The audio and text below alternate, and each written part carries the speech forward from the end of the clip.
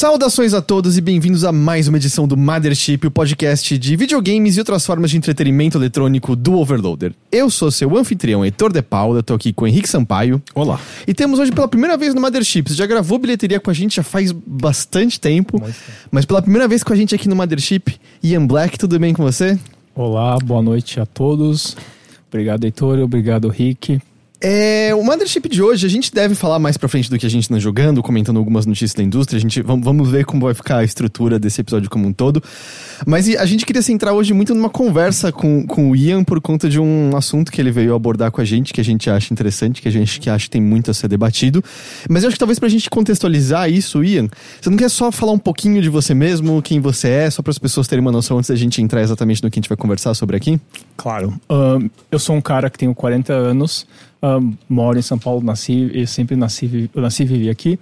Eu trabalho numa agência, na verdade eu tenho uma agência chamada New Vegas, que já existe há uns 7 anos, e jogo videogames desde, 83, 84, ou seja, há muitos anos. Agência você diz publicidade? Agência de publicidade, uma agência de publicidade que atende on e off, atende clientes como o Bradesco, John Deere, L'Occitane, Duratex, Sony Music. #Ad.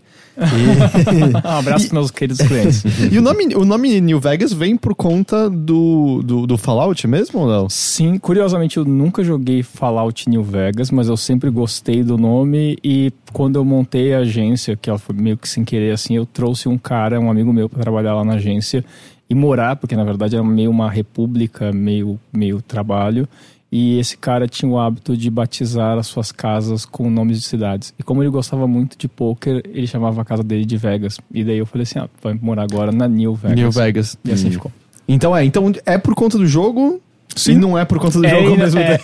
É porque é um ótimo nome, não porque eu nunca joguei Fallout New Vegas.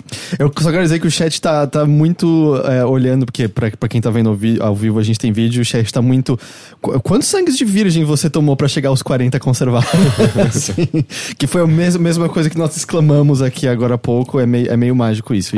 Acho que é pouco álcool, poucas drogas... E acho que tem a cor, ajuda bastante. E acho que nos últimos tempos, veganismo. Basicamente, há 1 ano vegano, acho que vem ajudando bastante, assim. Entendi. Eu tenho salvação. Mas... porque eu parei de fumar, eu comecei a me... Eu não me considero nem vegetariano, na verdade, mas eu diminuí, 80% o consumo de carne. E beber, eu bebo vinho. Não, está ótimo, tá indo no bom caminho. Mas eu acho que são esses excessos que você diminui consideravelmente, não toma tanto sol. E, cara, mas acho que ter uma vida que você não tem de se estressar, né? Sem muitos ressentimentos e coisas do gênero. Bom, gente, eu vou morrer em breve, então eu acho. A questão do estresse talvez seja mais difícil, né? Porque você não se estressar em São Paulo é muito complicado, né? Sim. São Paulo é uma cidade muito acelerada, é muita cobrança, muita coisa acontecendo, muita informação, é muito difícil. Eu bebo cerveja, sol eu não tomo, nunca, mas aí eu acho que isso é ruim também. Mas você passa protetor? Tem que passar protetor às vezes mesmo em casa. Mas isso não caiu porque a gente toma tão pouco sol estando dentro de casa que você passar protetor, você não absorve nada da vitamina D no pouco tempo de exposição ao sol? Isso eu não sei. Faz sentido. Eu achava que eu tinha lido isso há pouco tempo, porque a gente trabalha todo mundo na frente do computador direto. A nossa exposição ao sol é o mínimo. Eu sou hipertenso, eu tenho acordado e medido, volta e meia tá assim...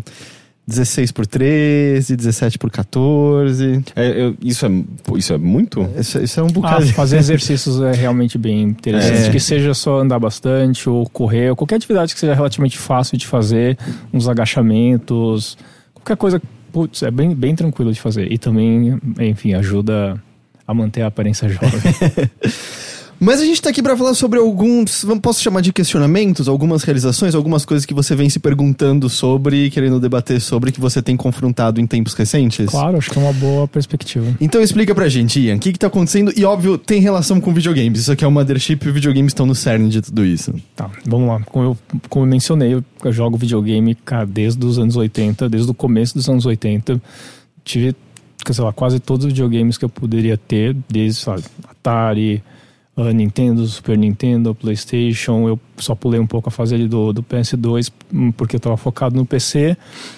E sei lá, nos últimos tempos eu basicamente tive todos os videogames que você puder imaginar. Teve uma época aí que eu tive, sei lá, o Xbox Pro, ou Xbox One X, PS4 Pro, Switch, tinha jogos no PC, enfim, jogava bastante para alguém que tem um negócio e trabalha, sei lá, 12 horas por dia. Mas, sei lá, vou dar um exemplo aí, tanto Bloodborne, se eu pegar Bloodborne e Dark Souls, que foram jogos que eu joguei bastante nos últimos tempos, ambos dão, sei lá, umas 600 horas. Nossa! Peraí, você vive numa realidade onde você tem, tipo, 30 horas por dia ou o quê? Não, isso foi, sei lá, ao longo por exemplo, Dark Souls, ao longo de um ano e pouco jogando aí, deu essas 300 horas. 1 milhão de New Game Plus e várias builds. Sim. E... Não, meu Deus do céu, tem uma belíssima coleção, assim. Vez ou outra eu entro ali e só falo assim, tô muito bonito. Só pra você mesmo, você não precisa mostrar pra mais ninguém, né? É só você olha ali já é suficiente. Então assim, como vocês podem ver, eu joguei bastante. Daí fora os outros pequenos jogos. Mas o que foi acontecendo, eu comecei a perceber a minha pilha de jogos, principalmente digitais, crescendo. Então eu olho ali, dá uma tristeza, porque por exemplo, Alien Isolation, eu comprei vários outros jogos que eu comprei, tranquilamente eu tenho mais de 100 jogos digitais comprados e não jogados. Uau! Né? O que aconteceu foi que há uns 2 anos e meio eu comecei um processo de autoconhecimento, a gente pode entrar nos detalhes no que compreende isso, e eu fui diminuindo drasticamente o meu uso, o meu consumo de videogames. Isso tem fases, tá? Tem uma primeira fase em que eu praticamente dou todos os meus consoles, né? Dei para sobrinhos, amigos, distribuí de fato ou escondi dentro do armário. Incluindo o Switch, os consoles mais recentes. A fase do Switch acontece mais pro final do ano passado, quando eu compro vários desses consoles novos. E até porque na época eu comprei uma TV de 55 polegadas 4K para poder jogar todas essas coisas.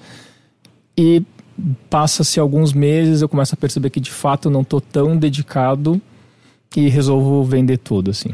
Tinha também o VR, todas essas coisas, tudo que você puder imaginar eu tinha. E daí eu resolvo me livrar de tudo, assim. Daí eu vendo num feirão, assim. Tinha um cara até que ele tava precisando, querendo comprar porque ele tinha sido roubado na casa dele e ele comprou tudo de mim de novo. Daí eu fiquei sem nada. Há alguns meses, quando saiu o God of War, eu comprei um PS4 Pro só pra deixar ali pra quando eu precisasse, mas, cara, se eu pegar dessa época aí, que deve ter sido mais ou menos maio. Maio, eu comprei em maio. Eu devo ter jogado, sei lá, umas 30 horas. Porque teve uma época que eu queria muito jogar Far Cry e eu comprei e joguei Far Cry inteiro, mas matei Far Cry em, algumas 10, 11 horas. Ou seja, de 600 horas de Bloodborne e Dark Souls pra agora, praticamente você não jogou videogame esse ano como um todo, certo? Não, Kaimal, eu peguei, por exemplo, agora o Red Dead Redemption, devo ter jogado 4 horas.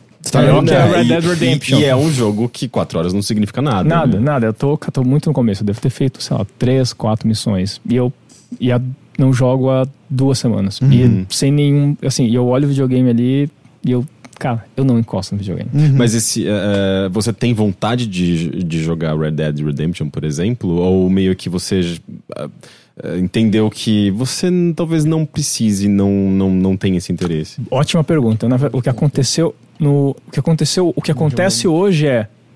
Cara, eu perdi o tesão de jogar videogame. De certa forma, assim. Quando digo um tesão de, tipo, meu Deus, eu preciso jogar videogame, eu vou jogar videogame, vou chegar na minha casa e vou jogar videogame. Definitivamente, quando eu estou na minha casa, é natural que eu não pense mais em jogar videogame. Jogar videogame hoje já não faz parte do meu hábito, do meu repertório do dia a dia. E por que você, que sempre teve consoles e sempre teve contato com videogame aos 40 anos, chegou a essa conclusão que não é mais do seu interesse e não vê mais valor em jogar videogame? Aconteceram aí 2 coisas bem importantes na minha vida. Antes, é importante falar, eu imaginei que eu jogava videogame até os 60, 70, 80 anos, né? Ou sem determinar uma data, limite. Ia né? jogar pra sempre videogame. Sim, tal qual como outras coisas que amamos. Filmes, séries, Sim. teatro. A gente nunca pensa a idade em que a gente vai parar de fazer isso. Exatamente, porque sempre acho que vai ter jogos muito legais, pô, o que vai ser daqui pra frente? Acontece que há 2 anos e meio, eu tive meu primeiro contato com ayahuasca, né? Numa cerimônia da qual eu frequento uma vez a cada, ou atualmente uma vez a cada trimestre, mas já houve uma época que eu frequentava mensalmente. E a ayahuasca, ela acaba fazendo com que você questione muitas coisas na tua vida, né? Que desde a questão de derrubar o teu ego, de mostrar assim, tá, cara, tudo que você é um merda, tudo que tá na sua vida tá errado, tudo que você acredita não é bem por aí, te coloca na tua vida sobre várias perspectivas. Pedia pra explicar, porque eu mesmo não sei, sabe? Pra mim a ayahuasca é aquela droga que se toma relacionada meio que uma viagem espiritual, a autoconhecimento, mas eu não sei os detalhes. Ela sequer legal aqui no Brasil? Sim. Isso entende? Tá, vamos lá, eu vou começar do início então. A ayahuasca é uma substância que ela é um chá, né, que surge a partir da mistura de duas raízes, que normalmente é encontrada e preparada na região da Amazônia. E ela tem 2 funções. Uma é inserir o DMT no teu corpo, que é a substância que faz com que você tenha os acessos, né, tenha o efeito da ayahuasca. E o DMT, se eu não me engano, é o mesmo do o ácido lisérgico mesmo? Ele tem uma relação, eles são coisas diferentes, mas ele tem relação. E tem uma outra coisa que é o seguinte, o corpo humano, e na verdade vários outros seres no planeta, eles produzem DMT. Acontece que o corpo humano produz uma outra enzima que ela elimina o DMT, tira o efeito do DMT. Então, o que o ayahuasca faz? Ele tira o efeito dessa enzima que anula o DMT e te dá uma dose concentrada de DMT. Então, ele permite que o teu corpo consuma o DMT e o teu cérebro funcione a partir disso. Tá? Esse é em termos práticos, é isso que acontece. Nem vou entrar nos nomes aqui, tentar se quiser aqui ler, mas é isso que acontece. Quando você toma, e daí assim, os efeitos eles podem durar mais ou menos, podem durar às vezes alguns minutos, podem durar algumas horas, mas não muito mais do que isso. Você entra normalmente você fica lúcido, ou pelo menos dentro de um estado de lucidez, não fica inconsciente, mas você começa a acessar partes da tua mente que você normalmente não acessaria. E quando eu falo isso de uma forma muito rápida, muito mais profunda e o mais legal, sobre várias perspectivas. Então, sei lá, pensa que você viveu uma experiência com a tua mãe quando você tinha 10 anos. Você consegue acessar essa memória não só com muita clareza, mas sobre a perspectiva de você enxergar a conversa com a tua mãe. E normalmente a gente sempre enxerga como first person shooter, né? Mas normalmente não, você começa a enxergar como em terceira pessoa. Você enxerga você tendo aquela conversa com a tua mãe, você enxerga a sua mãe conversando contigo, e muitas vezes você consegue até sentir o que aquela pessoa estava sentindo durante a conversa. E consegue permitir acessos a coisa que você naquele momento não soube registrar, ou não soube processar, porque, enfim, você tinha um outro repertório, você vivia a vida de uma outra maneira. Mas existem estudos científicos em torno disso? Porque uma coisa é você me dizer, quando você toma isso, você entende a perspectiva de outra pessoa, mas não existe a possibilidade de que você está simplesmente fabricando na sua cabeça a perspectiva que você está tendo daquele momento? Sim, total. Daí eu não vou entrar em coisas ultra científicas para te dizer se é isso ou não. É por isso mesmo que a ayahuasca, eu acho que ela tem uma abordagem muito mais espiritual, religiosa, subjetiva. É uma coisa de autoconhecimento, como você falou, né? Tipo, não é não é necessariamente algo concreto, como a ciência costuma descrever as coisas e analisar isso tudo. Eu imagino que deva ter diversos estudos da ayahuasca, mas eu sempre vi, meu roommate, ele faz sessões, eu acho que uma vez por mês também. E ele é bastante espiritualizado e tudo mais. Então vai muito de cada um, né? Às vezes, tipo, sei lá, se você não acredita em porra nenhuma, talvez você não tenha interesse em ayahuasca, mas talvez isso possa transformar completamente, né? Enfim, é muito subjetivo, né? É um bom ponto que você coloca, porque assim, quando eu comecei a tomar ayahuasca, eu sempre tive uma abordagem ateísta da vida. E ainda, de certa forma, tenho. Normalmente eu não, dentro da minha prática na vida, né, eu tenho uma prática muito cética para tudo. E muito prática sem nenhum viés religioso. Contudo, na ayahuasca, normalmente aqui no Brasil, você vai encontrar as cerimônias, de fato, elas vão ter cunho religioso. E daí pode variar de N formas. Tá? Por exemplo, aonde eu vou especificamente, que é no interior de São Paulo, ele é uma cerimônia coletiva onde a tua experiência é individual. São várias pessoas, mas tu tem o teu espaço ali onde você faz o teu trabalho. E essa cerimônia, ela vai por 3 vetores religiosos, que é xamanismo, umbanda e hinduísmo. Então, ao longo do trabalho, que normalmente dura aí umas 10, 12 horas, tocam músicas dessas várias vertentes, que é bem interessante, mas varia de lugar para lugar. Tem lugar que passa a noite inteira cantando. Tem lugares que eu já fui também que são índias e Yawanawá, só mulheres que passam a noite inteira cantando. E as regras também mudam, assim. Tem lugares que mulheres e homens têm que ficar separados. Tem lugares que casais não podem, pessoas próximas não podem ficar juntos. Mas sempre em comum todos têm música, né? E a música, eu gosto de dizer que a música é quase como a superfície. Que por mais que você esteja ali mergulhado em si, naquele processo, quando você quiser voltar daquilo, porque muitas vezes você vai de forma muito profunda dentro de si, a música te faz enxergar uma luz, te faz chegar lá onde você quer voltar. Então, e ali dentro, enfim, tem essa coisa religiosa que é muito forte. Eu acho importante, ou pelo menos acho interessantíssimo você fazer parte daquilo e viver aquilo. E que não necessariamente depois que você sair dali, você precisa, sair para pregar ou sair para viver aquilo. Tanto, por exemplo, normalmente associações ou grupos que tomam ayahuasca, eles proíbem o proselitismo, ou seja, eles não recomendam que você convide outras pessoas para ir, ou que você fique trazendo as pessoas. Não faz parte disso, o que já difere de praticamente quase todas as religiões. Né? Mas eu acho importante que também tem isso, assim, não tem essa questão de você sair pregando. O que você tá, que uma coisa que eles dizem muito o importante é o que os aprendizados que você teve ali, as conclusões que você teve, para si você leve para tua vida e que essas atitudes propaguem para a tua rede próxima ou estendida. É mais ou menos isso. E a legalidade disso é qual? Aqui no Brasil é legal porque no Brasil você tem uma legislação que permite o consumo de qualquer substâncias dentro do contexto religioso. Isso não acontece no mundo inteiro. Tem um caso de que um cara que também ministra ayahuasca aqui no Brasil, ele foi preso na Rússia por algum tempo, se não me engano uns 2 anos, e foi se libertado só agora. Né? Então, porque lá é proibido, ele foi pego com os chás, não sabia que era ilegal e ficou preso. Mas aqui no Brasil é totalmente legal. Entendi.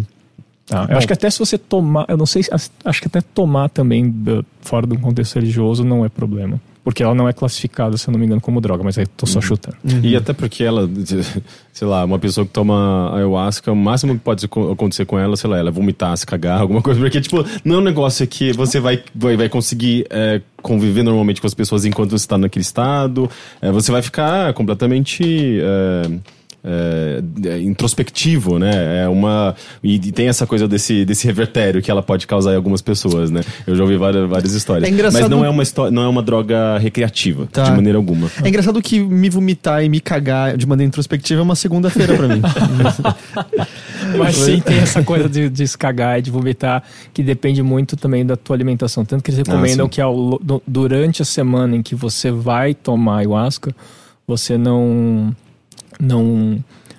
beba, principalmente no dia, evitar comer carne ao longo da semana inteira e não comer quase praticamente nada durante o dia em que você vai passar pelo ritual. Uhum. Que daí evita também assim, que é quase inevitável a diarreia e o vômito. Eu acho que especialmente na primeira, segunda vez, né? Mas assim, é engraçado, né? Porque normalmente as pessoas alegam isso quando elas não querem ir. Mas eu sempre falo assim, cara, já vomitou ou se cagou bêbado?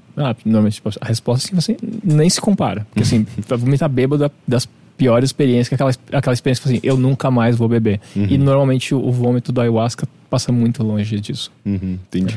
Bom, aí você começou até esse processo de, vamos dizer, de autoconhecimento e começou então a questionar certos hábitos seus, eu posso colocar dessa maneira. E o videogame estava no cerne disso, ou no cerne talvez não, mas era parte disso. E se eu entendi, associado a... Você falou mais ou menos há 2 anos isso começou. Sim. Associado também a estar perto dos 40, que pra vida de um ser humano é um marco, né, certo? A gente coloca como meia-idade, a gente coloca como perspectiva também em relação ao que a gente tá fazendo, pra onde a gente quer ir. Tá tudo certo isso que eu coloquei ou eu tô botando palavras na sua boca? Quase. A questão dos 40, ele não apareceu... apareceu muito mais agora mesmo, nos 40. E ele tem outro contexto. Ele é muito menos negativo, um peso, e mais um direcionamento conceitual que seja pra tua vida. Mas assim, na época, o que começou... as questões que começaram a surgir na minha vida era o que eu quero pra minha vida e o que eu gostaria de fazer com mais frequência. E daí apareceu ler mais livros, estar mais tempo com os meus cachorros. Eu tenho 4 cachorros. Eu me dedicar mais ao meu trabalho, eu aprender novas coisas, eu fazer novos cursos, aprender a tocar um instrumento, uma série de coisas que tinha na minha vida, que eu queria fazer na minha vida e eu não estava conseguindo realizar, e eu estava muito angustiado por conta disso. E a força, como é que normalmente a gente chama ali na ayahuasca, a força vinha muito com esse questionamento, tipo assim, tá, que legal que você quer fazer todas essas coisas, mas por que tu continua investindo todo o seu tempo, ou uma parte considerável do teu tempo, jogando videogame? Especialmente Bloodborne e Dark Souls. Exatamente, porque você perde tempo com esses monstros e morrendo e todas essas coisas. Que é um tipo de atividade que eu acho que pode te trazer alguma forma de inteligência, algum tipo de inteligência, né? Você está lidando com problemas, você está resolvendo alguns problemas, você está, enfim, treinando certas habilidades dentro de um contexto virtual ali. Mas na prática isso não se traduz em muita coisa, né, no mundo real, assim, concretamente. O que a gente carrega com essas 600 horas, que é um tempo que você poderia ter lido, sei lá, 30 livros, ou visto vários outros filmes. Enfim, feito muita coisa, né? Assim, tipo, de ter digamos, um resultado prático, assim, na sua vida, né? Então, eu acho que rola esse questionamento, né? Especialmente quando você joga, especialmente um único jogo, assim, dedica muito tempo num único jogo, né? Sim, eu fui casado por 2 vezes. No meu primeiro casamento foi por 7 anos. Eu tive a felicidade da minha namorada, da minha esposa, gostar de videogame, então isso nunca houve um problema em relação a isso. Pessoa que jogava Skyrim, então dá pra entender tudo. No meu segundo casamento, de fato, tive problema, que era a época que eu joguei Bloodborne. Então, de fato, eu deixava minha companheira de lado pra jogar videogame. Uhum. Isso é uma coisa que acontece com muita frequência, né? Não sei, assim, tipo de histórias de briga de casal, porque, sabe, tipo, sei lá, tem músicas sobre isso, né? Sobre, tipo, o cara que joga videogame e não dá atenção pro namorado, ou, enfim, é é quase que cultural, assim, de certa forma, né? Tipo, coisa de menino. Que eu acho que também vai muito do estereótipo, né? Porque videogame eu acho basicamente metade. Metade, né? Se a gente considera as pesquisas.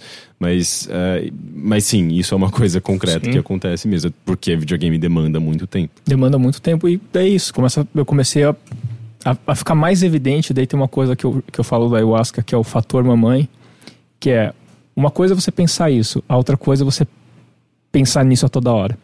Então essa questão do você tá investindo tempo demais jogando videogame e não tá fazendo as coisas que você quer, ela começou a aparecer com mais frequência na minha vida. Uhum.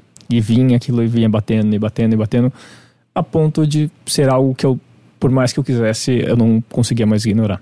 Uhum. E eu falei assim, o único jeito de eu resolver isso é tomando uma atitude muito drástica, que é tirar os videogames da minha frente. E por que não jogar menos? Eu ia perguntar isso, porque, por exemplo, você falou de 600 horas no mesmo par de jogos, nos mesmos 3 jogos, né? Entende? Também que é um extremo, né? Então eu também coloco o questionamento de... Tá, mas por que então se contentar em jogar uma vez aquele jogo e parar por um tempo e ir pra outra coisa? Por que não... E é que eu coloco também o questionamento porque eu acho que... Eu vou ser provavelmente o mais defensor de games, talvez, aqui, não sei. Porque eu acho que a gente acaba, às vezes, colocando no patamar de o tempo que passamos com cultura. E eu acho que é muito comum acabar se colocando videogames como menor do que o tempo dedicado ao cinema. Menos valioso do que o tempo dedicado ao cinema, do que o tempo dedicado à literatura, do que o tempo dedicado ao teatro. E sem dúvida alguma... é uma arte muito mais nova, é uma arte muito menos madura e uma arte também que nasce com o sentido de brinquedo, né? Melhor, não nasce como sentido de brinquedo, mas ganha uma estatura maior como sentido de brinquedo. A base do videogame é essa atividade lúdica, né? É uma coisa que tem intrinsecamente a linguagem, o prazer, a diversão, o entretenimento, né? A gente vê alguns jogos que fogem um pouco desse padrão, né? Dessa definição básica de jogos, né? Jogos que são mais focados em narrativa, ou que não são necessariamente divertidos, mas às vezes tem algum elemento estético, narrativo, artístico interessante. Mas, em geral, o jogo tem essa carga, né? Que ele oferece um desafio para você vencer esse desafio, e você tem essa coisa da montanha-russa, né? Tipo, da tensão, do relaxamento. Isso gera diversão, gera prazer, gera frustração. Mas, enfim, é uma experiência muito intensa. E daí que eu acho que ele se difere muito das outras formas de arte, né? Porque ele é uma experiência mesmo, mas é ativa, é interativo e tem eu acho que existe, ou pelo menos a linguagem surgiu em função dessa necessidade nossa de simular essas situações e se divertir no processo. Mas acho que onde eu queria chegar com o meu questionamento é... por que a conclusão é de eu corto então totalmente videogames e nunca é de eu corto filmes, eu corto livros? E eu não tô... Óbvio, ninguém deve cortar filmes e nem deve cortar livros. Mas por que o videogame você olha e fala, ok, cortar isso aqui? Porque você claramente gosta muito. Muito, muito, muito. Entende? Bom, é que assim, eu não jogava só esses dois, então, sabe, eu joguei, na época, eu terminei Just Cause 3. 600 horas de Just Cause 3. Cara, eu fiquei obcecado por Her Story. Então, assim... mas Her Story é um jogo que você termina em 2-3 horas, certo? Exato. Eu acho que joguei até bastante, porque depois é isso. Depois eu fiquei lendo muita coisa a respeito... A experiência de Her Story não é só terminar o jogo, mas ler a respeito dele, ler as teorias... ouvi alguns podcasts a respeito disso, então tem você consome um tempo ali também. Mas assim, muitos outros jogos. Eu citei esses dois que foram os que eu mais joguei, mas eu joguei muitos outros jogos. Então assim, se eu falei que são 600 horas esses dois, eu colocaria aí mais 500 horas ou mais de outros jogos que eu joguei. Por que isso e não as outras coisas? Porque, as outras coisas eu não estava fazendo por causa de games. E então é isso. Eu tenho uma pilha de livros e eu claramente me sentia muito frustrado porque eu não conseguia... Porque daí tem uma coisa que o Rick falou aqui que é... A questão de games, ele parece que é muito mais fácil de se consumir, sentar ali. Eu tenho sérios problemas eu tenho transtorno de déficit de atenção e hiperatividade, e o videogame consegue me cuidar nesse sentido. É muito recompensador, porque é o único lugar onde eu consigo parar, sentar e fazer algo com atenção, das pouquíssimas coisas. Então eu fazia isso e não fazia com livros. E cada vez que aquilo tinha uma recompensa muito grande, eu me fixava mais naquilo. Ou seja, eu reconheci em algum momento que eu tinha algo muito próximo de um vício. Entendi. Sabe? Eu falo assim, cara, talvez eu tenha um vício. E é legal, é dificílimo assumir que tem um vício. Eu diria que é quase impossível, é quase você assumir que tá louco. Então eu falo assim, talvez eu tenha um vício. Talvez o videogame seja um grande vício e que para tratar um vício você tem que ter talvez uma postura um pouco mais drástica. Pelo menos naquele momento foi o que eu entendi. E eu entendi que se o videogame ficar aqui na minha frente, eu vou sentar e vou jogar videogame. Eu tenho que criar um fato de que se eu estiver aqui na frente da TV, eu vou estar fazendo outra coisa. Entendi. Se eu sentar no sofá, eu vou ter que fazer outra coisa, porque não tem videogame. E daí foi quando eu me livrei dos videogames. E esse vício, eu acho que ele é muito comum, acho que em videogames. A gente não vê, sei lá, casos de pessoas que são internadas por ser viciadas em livros, em filmes. Eu acho que o videogame, ele gera situações de extremo com alguma frequência, especialmente jogos online, né, World of Warcraft, tipo, eu lembro de muitas histórias, assim, muitas matérias e livros e estudos sobre isso. E eu acho que justamente porque o videogame tem na sua estrutura uma série de mecanismos ali que ativam esses nossos receptores e transmissores de prazer, né? Tipo, mexe quimicamente com a gente, né?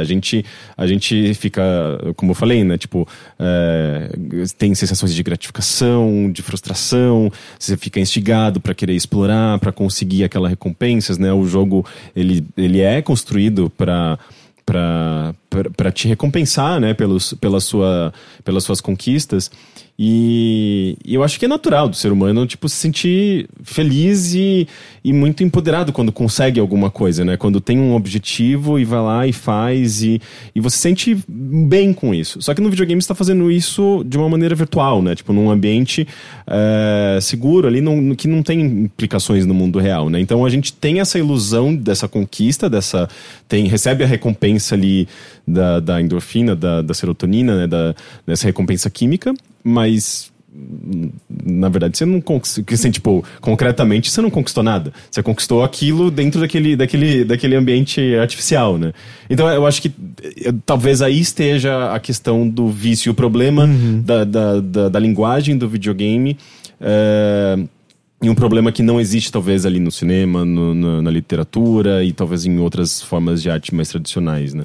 Isso é muito legal. Eu acho que eu comecei a comparar também muito essas recompensas, acho que é muito recompensas pra vida, vamos chamar assim, que cara, como eu gosto de sentar às vezes na mesa do bar com alguém que é muito mais inteligente que eu e a gente conversar sobre umas coisas muito fodas, e eu falei assim, cara, eu saí daqui com a minha cabeça, deixa eu pegar os pedaços do meu cérebro que se despedaçaram no chão, sabe? Adoro isso. Às vezes tá entre uma roda de conversa que nem eu sou a pessoa que mais fala, mas tem duas pessoas muito inteligentes conversando. Porque isso sempre me faz, de novo, repensar todas as coisas que eu sei e me sentir melhor. Se eu ler um livro, a tendência é acontecer isso. Se eu assistir um filme, a tendência é muito fácil de acontecer isso. Um vídeo no YouTube, com videogame é o lugar onde eu menos percebo essa recompensa. Você olha pro tipo de pessoa que você gostaria de ser e você não tá vendo videogames fazendo você dar passos nessa direção. Cara, perfeito. A minha companheira usou muito essa frase, assim, a pessoa que eu quero ser. E é exatamente isso, assim. E é engraçado, eu acho que eu entendo isso e eu acho que eu entendo às vezes com... Eu acho que eu reconheço em mim um certo fascínio um devaneio quase infantil, às vezes, quando você vê a pessoa fascinante, que domina 1 milhão de assuntos diferentes e parece confortável em cada um deles. E eu tava falando no BT da semana sobre o Ricky Jay, que faleceu recentemente e tinha um conhecimento absurdo de livros, de livros raros, de magia, de freaks. E você termina vendo, quando eu falei do Jonathan Gold, e você termina falando, eu quero ser uma pessoa como essa. E eu acho que eu entendo o que você quer dizer, porque especialmente eu acho que quando o jogo ele é estritamente mecânico, quando ele é totalmente desprovido de narrativa ou de mensagem ou de necessariamente de uma ideia, quando ele é estritamente mecânico, que é algo que pode ser maravilhoso, pode ser Tetris, pode ser, sei lá, Into the Breach, pode ser, em certa medida, até o primeiro Super Mario. Você começa até a botar uma certa narrativa ali, mas em certa medida eu acho que é onde você tem mais dificuldade de apreender o que você tá tirando exatamente dali, é onde você pode ter mais a sensação de, entre aspas, perda de tempo.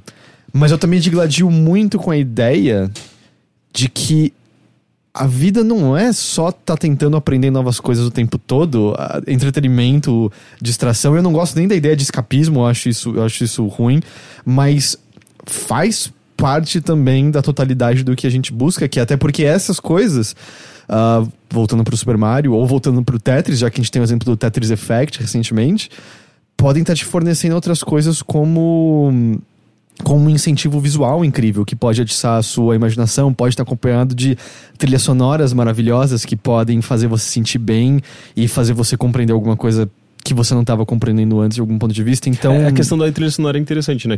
Eu sinto que tem muitos e muitos compositores de música eletrônica, de rap, acho que especialmente assim, tipo, que trabalha com o meio digital, né? A música digital, né? E que são muito influenciados por videogame, né? Eu acho que videogame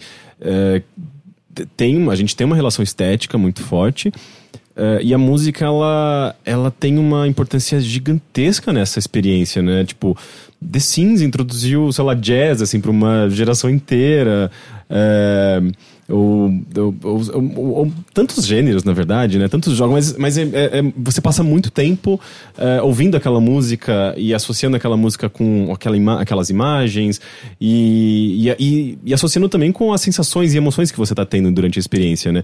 Então, a música em videogame, eu sinto que ela tem uma carga tão importante e ela influencia tanto, né? Eu acho que por isso que a gente tem também toda essa geração de músicos com muita influência de videogame, né? É muito comum você encontrar um músico que ou usa alguma coisa que absorveu ali dos jogos na sua arte, ou mesmo, tipo, eu já trabalhei em algum jogo e tudo mais.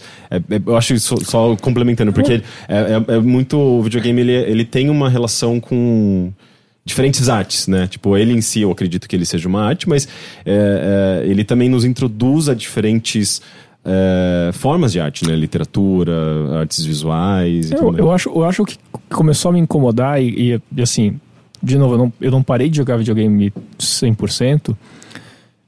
Pra mim é muita relação de tempo investido. Porque assim, o que me incomoda hoje e é onde eu começo a perder muito interesse são jogos que vão me consumir muito tempo. Então, por exemplo, eu vejo um God of War, cara, não consigo mais. Eu vejo um Red Dead Redemption, por mais lindo que seja, as minhas incursões no Red Dead Redemption são muito mais contemplativas, de andar ali, ver a paisagem e acabou. Tanto que, pelo menos umas 3 vezes por ano, eu jogo Double Dragon 2 do NES pra fechar. Eu fecho esse jogo em, sei lá, 1 hora, menos que isso. Ou vez ou outra eu tento chegar mais longe possível em Battletoads, sabe? Então, que é a segunda fase, a motinho sempre. Não, eu chego lá no Rat Race, bem lá na frente. Que é aquela, tem que ficar descendo aquele isso, aquela porra impossível. Aquela porra impossível. Tem uma história muito boa que em 92 eu tinha meu melhor amigo, a gente tava sem se falar por meses. E a gente só se voltou a falar porque ele acreditava que eu era a única pessoa que conseguia ajudar ele pra passar essa fase. E a gente voltou a se falar pra esse fim. Então, assim, esse pequeno, que a gente falou de Her Story. Hoje, eu talvez voltaria a me interessar, e é bem possível que eu me interesse por jogos em que eu consiga resolver em poucas horas. Uhum. E tem muitos deles atualmente. Tem um de celular que é muito bom, que Florence. Cara, Florence é isso. Sabe? E eu sinto que... E aí a gente volta... Perdão que eu não quero ficar batendo nessa tecla. Ótimo. Eu acho que a gente volta na questão da idade, que é... Desenvolvedores também estão envelhecendo. De maneira nenhuma eu não quero encerrar o que a gente estava falando hoje sobre a questão de investimento, mas como um todo, de mim você não vai encontrar nenhuma resistência. Jogos são longos demais. Às vezes em detrimento da qualidade dos mesmos. O Chris Kohler, que é um jornalista que hoje em dia escreve pro Kotaku dos Estados Unidos, ele tem uma frase que diz: dentro de um jogo de 20 horas... dentro de um bom jogo de 20 horas, existe um jogo excelente de 8 horas. E eu sinto muito isso, assim, o próprio Red Dead Redemption 2, que tem coisas excelentes, ele não precisava ser tão longo. Ele tem momentos da história ali que são enrolados, que não estão adicionando nada ao todo. Jogo longuíssimo que eu adorei esse ano, Assassin's Creed Odyssey. Eu não terminei, eu joguei umas 35 horas, espero voltar a ele. Adorei aquele jogo realisticamente. Provavelmente eu nunca vou ver o final daquela história. Jogos como um todo são longos demais. Jogos AAA, né? Jogos de grande orçamento. Porque volta pra uma questão que, quando eu tava lá indo falar do Nascimento, é que eu falei, tinha duas coisas. Eu falei questão de associação ao brinquedo, e a questão que, diferente de literatura, diferente de... Eu não entendo o suficiente de cinema, mas eu acho que dá pra dizer diferente de cinema e diferente de teatro, é uma arte que já nasceu com o seu aspecto mercadológico já praticamente associado. E isso faz com que, especialmente com o decorrer do tempo, videogames são uma coisa cara, né? Faz com que você queira sempre investir nessa relação de horas pra você manter o jogador ali jogando por mais tempo, garantir... Durante muito tempo foi questão de botar um multiplayer pra garantir que ele não revendia a cópia dele, pra não saturar o mercado de cópias usadas. E eu acho que... Eu não tô aqui dizendo... Jogos têm que ser curtos, jogos têm que existir de todas as formas, e principalmente jogos têm que existir como os desenvolvedores querem que eles sejam. Mas eu acho que com o envelhecer de desenvolvedores, a gente começa a ver experiências mais voltadas justamente para um público, como você falou. Meu trabalho é outra coisa. Porque a gente ainda tem o privilégio de trabalhar com videogame. Eu posso sentar e jogar 30 horas de Assassin's Creed e falar que eu tô pensando sobre aquilo pra poder falar nesse podcast. Mas geralmente essa é a parte que eu menos gosto, sabia? De você ter que maratonar um jogo no final de semana pra poder escrever análise, sabe? Tipo, é muito exaustivo. Tanto que a gente largamente não faz mais isso. Tanto que eu sinceramente acho que a cobertura é piorada por conta dessas maratonas. Eu acho que você não aprecia direito algo quando você encaixa horas e horas e horas e horas comprimidas num só tempo. Eu acho que deixar a obra respirar é meio essencial pro todo. Mas eu acho que a gente começa a ver mais dessas experiências que, em certa medida, respeitam o tempo do jogador. Você mencionou o Florence. A gente falou do Her Story. Esse ano, tudo bem que não é curtíssimo, mas o Return of Obra Dinn, que é um jogo de mais ou menos 8 horas, que é uma coisa factível, sabe? Se você jogar 1 hora por dia, uma semana ali você encerrou, sabe, a sua aventura naquele mundo. E sem falar também daquelas experiências mais...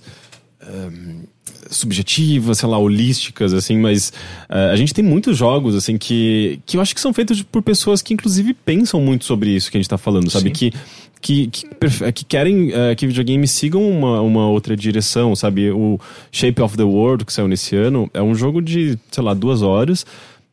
Ele é uma experiência audiovisual, assim, muito contemplativa, encantadora, no qual você controla em primeira pessoa alguma coisa que anda nesses ambientes que vão se abrindo pra você, assim, ambientes naturais, e ele como se diz, seamless, ele não tem nenhuma interrupção, sabe? Você vai passando de um lugar pro outro, a música vai acompanhando, nunca pausa, nunca tem uma interrupção, é um negócio super envolvente. E ele tá te contando tá te transmitindo emoções, contando alguma história meio subjetiva. É um negócio muito bonito e acaba em 2 horas, sabe? Tipo, e você terminou e você fica, putz, não tem mais nada pra fazer aqui, sabe? Mas eu absorvi essa experiência e isso já... Parece que já me adicionou, assim, em termos de... eu acho nessa experiência estética, nessa possível narrativa que ele tá tentando me contar, ele já me adicionou, às vezes, muito mais coisa do que um jogo de 60 horas. Pega Journey, assim... Exato. Journey é muito esse jogo é muito parecido com seamless também, exato. Você vai e, cara, não tem se você pensar, tecnicamente não tem nenhum inimigo, você tem ali mais pra frente, mas, cara, é isso, ele é desenhado pra você ter uma experiência muito única. Cara, assim... Journey é um dos pouquíssimos jogos que eu lembro de ter chorado de jogar. Tipo assim, jogar e, cara, derramar as lágrimas em determinadas cenas. E pra mim, eu acho que eu acho que até nisso, acho que entra uma coisa que dessa minha relação, que não é questão só das horas, mas eu acho que é muito o fator que é desafio. Porque pra mim é isso. Eu tô jogando God of War, cara, é a mesma mecânica. Eu tô jogando Red Dead Redemption, a mesma mecânica. Eu vou jogar o que hoje por exemplo, não consigo mais nem FPS, não consigo nem encostar, porque é a mesma coisa. Então, isso também eu busco como jogos que acabam me desafiando dentro de uma lógica que tá, eu não entendi isso aqui, vamos lá e vamos parar pra pensar o que eu tenho que fazer. E é engraçado isso, porque não tem nem menor problema você não querer jogar Call of Duty, não tem menor problema você não querer jogar essas coisas, mas por algum motivo parece que existe essa expectativa nessa indústria de que esse grande lançamento você tem que ir atrás. Você tem que ver o que ele é sobre. É muito diferente de cinema, em que é totalmente ok você falar, cara, eu não gosto de filme de super-herói, eu nem vou assistir essas coisas, eu prefiro assistir as outras coisas. Existe alguma coisa na indústria de games em que tudo chega de uma maneira tão avassaladora, né? Domina a conversa num extremo e a conversa é muito veloz sempre, né? Eu sinto que se você não participa dela ali naquele momento, ela ficou pra trás. Que é uma coisa até que eu volto e meia questionando a nossa cobertura mesmo em si, eu gravei um podcast especial recentemente sobre Red Dead Redemption 2 e eu pedi feedback e algumas pessoas até falaram, cara, por mim seria ótimo se você fosse revisitar até jogos mais antigos. Pode ser, sabe, do começo do ano, de outros anos, porque não, assim. E eu sinto que em cinema, em séries, sites normalmente fazem isso com uma frequência muito maior. Enquanto games parece que a gente tá só olhando pra frente o tempo todo. A gente nunca tá olhando pra trás. E eu acho que isso... Eu acho que acaba sendo uma coisa que retroalimenta a cultura como um todo, certo? Porque se a gente só tá olhando pra frente, quem tá acompanhando a gente tá ouvindo só sobre o que tá por vir também. Por consequência, a gente lê isso como interesse exclusivo só naquilo que é novo. E uma coisa vai caminhando e se atropelando, se atropelando, se atropelando. E talvez não seja saudável pra ninguém, no fim das contas. Talvez parar pra respirar. A gente acho que mudou de uns tempos pra cá. Se olhar, não tem cobertura de Battlefield no site, não teve cobertura do Call of Duty. Não, teve do Teixeira, na real. Ele jogou Call of Duty, mas... Eu não chamo de cobertura, necessariamente. Ou talvez seja... Não é uma cobertura jornalística, é uma relação com o jogo, né? Tipo, é uma transmissão de jogando. Eu ia até falar que pode ser também quase um convite pra gente reimaginar como a gente pode analisar games. Um exemplo pra mim... Games, na verdade, é a cultura pop como um todo. Pra mim, por exemplo, meu canal preferido no YouTube é o Typewriter. Uhum. Eu gosto bastante. E, cara, e aquele episódio que ele tá explicando o som do videogame, do Super Nintendo especificamente, ele vai falar do David Wise e, meu Deus do céu, assim, eu fico pensando... Eu queria entender como esse cara parou pra fazer esse episódio. Né? E desde o momento em que ele se propôs a falar disso e como ele vai... construindo aquilo. E é uma proposta de, vou analisar isso de uma outra perspectiva. E isso é o que me desafia hoje, né? Como é que a gente traz esse tipo de coisa? Como é que eu faço, sei lá, igual episódios de séries, eu sempre gostei daqueles episódios em que eles mudam completamente a narrativa. Vou dar um exemplo que eu me lembro, tem vários, mas... Sei lá, o Seinfeld quando é de trás pra frente. Exato, o episódio de trás pra frente. Isso, ou no Arquivo X que tem um episódio que era o Grande Mutato, que é totalmente em inglês, que é em preto e branco, que é inspirado em Rashomon. Sabe, é esse tipo de coisa que eu gosto. Ou os episódios também do Arquivo X, que era escrito pelo Darin Morgan, que é meio mais comédia, mais absurdo. Ou qualquer episódio de Twin Peaks. Cara, exato. Então, assim, esse tipo de coisa, e que por que também tu fala um pouco isso? Há algum tempo eu perguntei para um amigo meu, que ele tem um pai médico e já bem mais velho, e que é um cara que consome muitos filmes e livros. Eu falei assim, cara, como é pro teu pai hoje, quando ele vai assistir um filme, assim, ele já sabe que vai acontecer? Ele falou assim, sim, cara, tem muita coisa que teu pai já sabe, assim, todos os plots, todas as coisas. E eu falei, que merda isso, que chegar, tá velho... E nada é surpresa, porque tudo tá montado, tudo tá criado dentro de uma série de arquétipos, estruturas de roteiro já pré-prontas. Só que isso é pra tudo, né? Pra absolutamente tudo há muito, muito tempo. O Ricky Jay, que eu mencionei agora há pouco, ele mencionava, não existe nenhum truque novo, só existem variações dos mesmos truques sempre. Mas nessa variação tá tudo, né? Nesse como tá tudo, no floreio que você coloca em torno, de verdade mesmo, o nosso fascínio com o novo se esgota muito rápido no percorrer da vida inteira, certo? Eu acho que logo depois da infância, esse novo acaba. Mas é a questão de você voltar pro olhar pra perceber quais são os pormenores dessa coisa que eu possivelmente conheço, sabe? E de pensar um exemplo de... Blade Runner, o novo 2049, é isso? Sim. Eu esqueci que eu amei. É uma história no ar. É uma história de investigação. Resumidamente, é isso. É uma história como você já viu 1 milhão de outras vezes. Mas é possivelmente, eu coloco, sei lá, dos 5 melhores filmes, acho que ainda pra mim até hoje, porque é visualmente impressionante, porque a construção daquele mundo é maravilhosa, porque o que é subentendido ali é incrível. Voltando pro exemplo de Journey, é uma parábola da morte e renascimento. É isso. A gente já viu 1 bilhão de vezes essa mesma coisa. Mas por que fez você chorar? Como ele é posta a história, as escolhas estéticas, como o jogo flui, a combinação de música e imagem, é isso. É a construção disso que surpreende. Que não é sempre que se encontra. É o pormenor em torno de algo super conhecido, pôde verter lágrimas em você, certo? E daí eu acho que nisso é onde talvez eu comece a fugir um pouco de games e tentar ir para outras coisas, que é aonde estão as coisas que realmente surpreendem. Né? Aonde é que eu posso começar a encontrar isso? Ou pelo menos aonde eu começo a experimentar ou entrar em contato com coisas que eu não estou tão acostumado e vai me desafiar mais. E daí eu acho que também a parte da minha fuga, que depois de um tempo eu vendi os videogames, mas é interessante pontuar que depois ao longo do ano passado eu basicamente comprei todos esses videogames de novo. Então já chegou no final de 2017, eu falei, Switch, o Xbox One X e o PS4 Plus. Você estava aos poucos restabelecendo uma relação mais saudável com eles. Foi uma tentativa. Mas daí o que eu percebi foi que a partir do momento que eu tive todos eles, só mudam 2 coisas. Eu acho que uma, eu caí na real que a minha relação já tinha mudado. Eu já não jogava tanto. E entre o segundo fator, que é eu comecei a namorar uma mulher ativista. Ativista? Sim, ativista profissional, né? Tipo assim, ela é diretora de uma ONG de proteção animal. E que é super envolvida com política, ela se posiciona como ecofeminista, animalista, então que intersecciona, cara, feminismo com a questão animal, e que antropóloga, crítica de arte, então ela me soterrou com questionamentos e referências que eu, assim, tem esse mundo novo aqui que me interessa bastante. E junto com isso veio uma carga política muito forte. É uma pessoa extremamente politizada e que me fez começar a falar assim, olha, eu sei que tem esse mundo que você adora esses mundos que você adora salvar no videogame, porém existe esse outro mundo chamado vida que também está acontecendo e precisa da tua ajuda. E daí é o início de todo um processo de desconstrução e de relação minha com o mundo,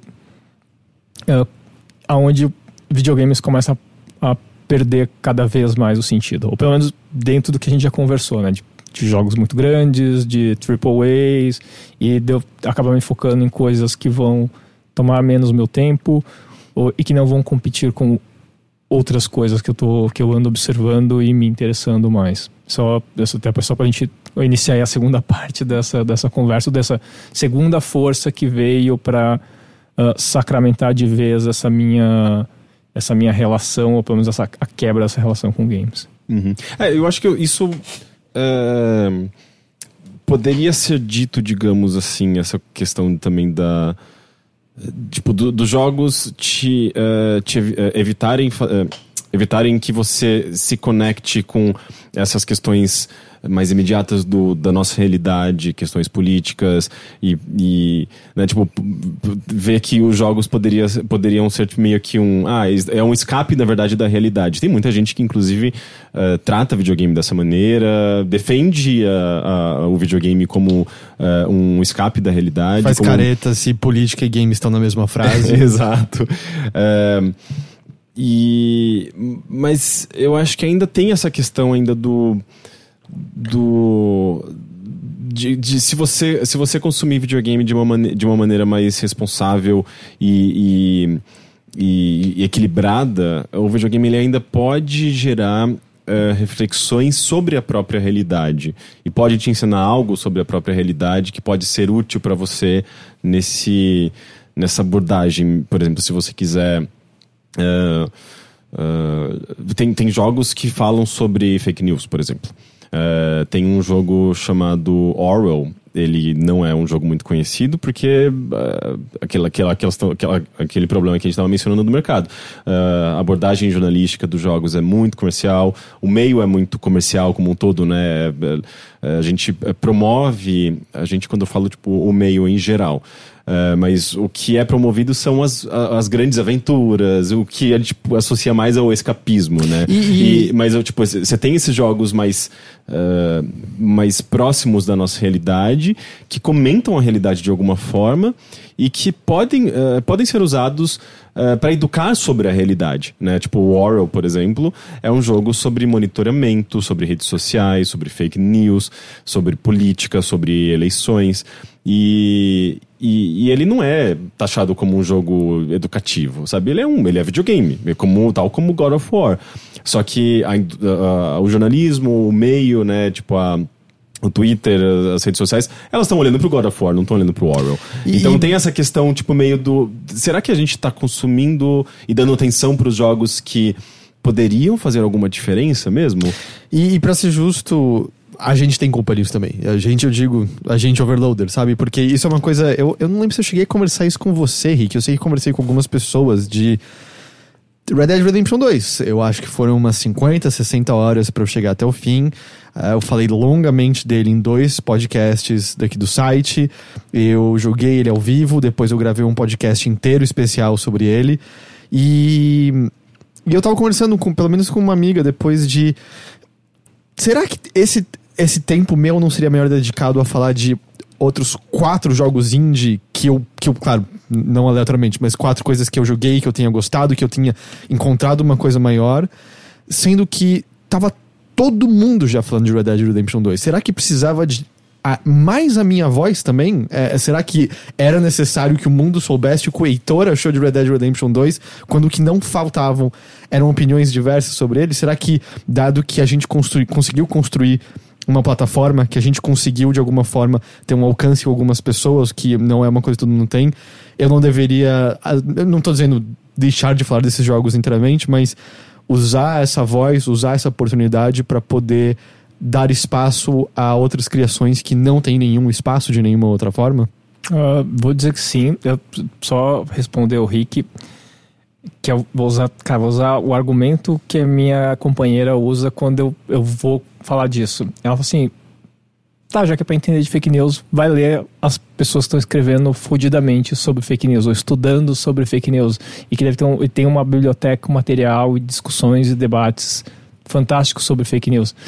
Porque ela vem com um argumento que é muito difícil eu vencer, que é: o que é melhor? Eu pegar e jogar um jogo sobre fake news e tentar criar um repertório a partir disso, ou ler na fonte onde provavelmente esses caras que criaram os games também beberam e de fato entender e ter um repertório de verdade sobre fake news que vai me permitir, que vai ser interessante, que vai ser prazeroso entender e que vai me permitir talvez contribuir para a sociedade para combater de fato as fake news ou coisas que o valham nos dias de hoje. Mas é que eu insiro aquele gif da garotinha de why not both?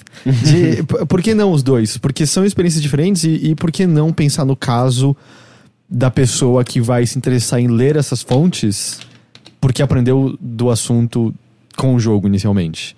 Porque ela empatizou com isso de uma forma diferente. Eu separei algumas coisas aqui. Eu vou pegar aqui uma frase do Roger Ebert, quando ele falava sobre... Eu busquei muitas coisas que autores diferentes disseram, porque se eu fosse tentar, acho que botar em outras palavras o que você está tentando escrever, me parece ser um esvaziamento de significado diante de certos eventos, de olhar para a questão ativista, olhar para questões políticas, olhar para a questão que o nosso mundo está passando e olhar para videogames e falar, para quê? Quase isso. Que é uma coisa que eu converso bastante com o Rick, que a gente sente coisas similares com a eleição de Bolsonaro. Sabe, você olha pra tudo rolando, pra questões políticas horríveis e olha, nosso trabalho é escrever sobre videogame, assim, qual é o sentido diante disso daqui? Eu acho que, pra mim, pelo menos pra mim, isso tem acontecido, sabe? O meu trabalho reflete esse questionamento nos, sei lá, os últimos os últimos meses, assim, 5, 6 meses, eu tenho colocado política em tudo no que eu faço. Eu trabalho com propaganda. E vamos lembrar que não é uma coisa que veio de agora, certo? O Adorno estava escrevendo lá depois da Segunda Guerra Mundial sobre se havia espaço para poesia no mundo depois do Holocausto. Sabe, a Escola de Frankfurt acaba discutindo muito isso. E me pareceu que a resposta é sim. Se a gente olhar a segunda metade do século XX, a resposta é que é sim. E se houve espaço para poesia depois do Holocausto, eu acho que há espaço para videogames depois de Bolsonaro. Totalmente, concordo. Mas o que eu ia pegar aqui do Roger Ebert. Então, perdão, porque os autores que eu fui buscar para justamente tentar... A gente pede desculpa, mas nesse pedacinho do podcast a gente teve um problema no programa usado para gravação e perdemos cerca de 1 ou 2 minutinhos da gravação que a gente teve desse Mothership. Nesse trecho eu estava prestes a citar uma passagem do Roger Ebert que eu havia pego, então eu vou ler essa passagem aqui para contextualizar o que a gente continua falando logo em seguida. Roger Ebert diz: "Nós todos nascemos com uma certa bagagem. Nós somos quem nós somos. Onde nós nascemos, quem nascemos, como fomos criados. Nós estamos meio presos dentro daquela pessoa e o propósito da civilização e do crescimento é tornar possível alcançarmos e termos alguma empatia com outras pessoas. Quanto a mim, os filmes são como uma máquina que gera empatia. Eles permitem que você entenda um pouco mais sobre diferentes esperanças, aspirações, sonhos e temores. Eles nos ajudam a nos identificarmos com pessoas que estão compartilhando esta jornada conosco." É isso, agora a gente volta pro podcast. O que o Jonathan Gold falava ao pesquisar sobre diferentes culinárias e comer a comida de diferentes pessoas ao redor do mundo, sobre entender minimamente como eram aquelas pessoas tão longe dali. E também me lembro o David Foster Wallace falando que livros fazem com que a gente se sinta um pouco menos sozinho no mundo como um todo. E nisso eu acho que eu volto pro argumento do Rick, assim, de um jogo como Orwell talvez te crie empatia para com um assunto que você não teria de outra forma. Talvez mesmo um AAA como God of War me faça ter uma perspectiva de paternidade que eu não tenho não tendo um filho. Então, sim e não. É porque hoje eu acabo me questionando. Assim, acho que eu criei também um sistema muito de me questionar, que é ir para um extremo. Que é. Vou dar primeiro um exemplo. As pessoas normalmente se referem a mim, por eu ser um cara preto e que é dono de uma agência de publicidade, como: olha que exemplo, olha que, tipo, o fato de eu estar ali vai criar uma espécie de grande onda que vai fazer com que a vida de pessoas pretas melhore. Por muito tempo eu acreditei nisso, hoje eu desacredito 100%. Tá? Eu acho que eu não posso é quase que entender isso é quase como me apropriar da causa negra, né, e esvaziar o significado dela e a importância dela e principalmente de quem é ativista de verdade, que está na linha de frente e que provavelmente está tomando porrada e tiro da polícia. Então eu uso a mesma coisa de games. Então, assim, tipo, tá, ok que eu tô fazendo tal coisa e tô estudando ou tô entrando em contato com algumas coisas, o quanto isso de fato tá contribuindo lá na base para quem tá de fato sofrendo e sendo explorado, ou em alguns casos, tipo do MST, que está em risco de ser tipificado como terrorista, e o quanto até quando a gente vai se sentir confortável de estar onde a gente está e se permitindo estar nesses lugares enquanto essas coisas acontecem. Que para mim, eu cheguei nesse lugar, nesse nível que me incomoda de tal forma que quando eu tô próximo de me relacionar com algo que eu sinto que tô tomando uma distância disso, eu não consigo. Uhum. É quase que virou uma repulsa do tipo assim, tá, o tempo que eu vou gastar aqui ou que eu vou investir nisso é um tempo em que eu poderia estar vendo um jeito de uma ocupação ali no centro ter melhores condições. Ou, por exemplo, que eu de fato hoje trabalhando, como eu ajudo para que o pessoal ali da ocupação Mauá tenha um Natal mais digno. Uhum. E daí eu fico pensando, o tempo que eu vou investir nisso, o quão justo é, porque eu posso fazer isso, eu tenho, na posição que eu tô, eu posso fazer isso, e daí eu, por exemplo, eu tendo a acreditar que muita gente que hoje joga videogame talvez tenha condições financeiras e condições intelectuais de fazer alguma coisa também. Então, inevitavelmente, eu acabo questionando essas pessoas por que não estão fazendo isso. Será que quando o Bolsonaro ganhou o primeiro turno e estava em vias de ganhar o segundo, será que a gente não ficou jogando videogame demais e estava na rua de menos? Esse é o questionamento que eu trago aqui pra gente. Até porque você tomou muito por conta também da influência da sua namorada, que te trouxe essa perspectiva de ativismo, e que é algo acho que muito admirável, né? Tipo, acho que não tem ninguém que não se admire ao ver uma pessoa dedicar tanto tempo da vida, investir tanto tempo e dinheiro, às vezes, numa causa, sabe? Numa causa que seja positiva para pessoas mais pobres, para animais, enfim, especialmente pessoas que são vítimas de algum tipo de opressão, né? Então é algo que eu acho que fascina e inspira, né? E de repente você se sentiu inspirado a tomar essa linha de frente, né? E quando você tá ali na linha de frente, o que você precisa, na verdade, é justamente da fonte, da informação na fonte, como a gente estava mencionando. Precisa tomar uma atitude, precisa estar presente, precisa estar em contato, e daí você não vai ter tempo para essas outras coisas que vão acabar se tornando muito menores, né? Em termos de importância, especialmente para né, comparando a vida que você tem agora, né, com esse tipo de em contato com essa realidade, e a vida que você tinha antes, na qual você estava distante dessa realidade, né? Então acho que é uma questão de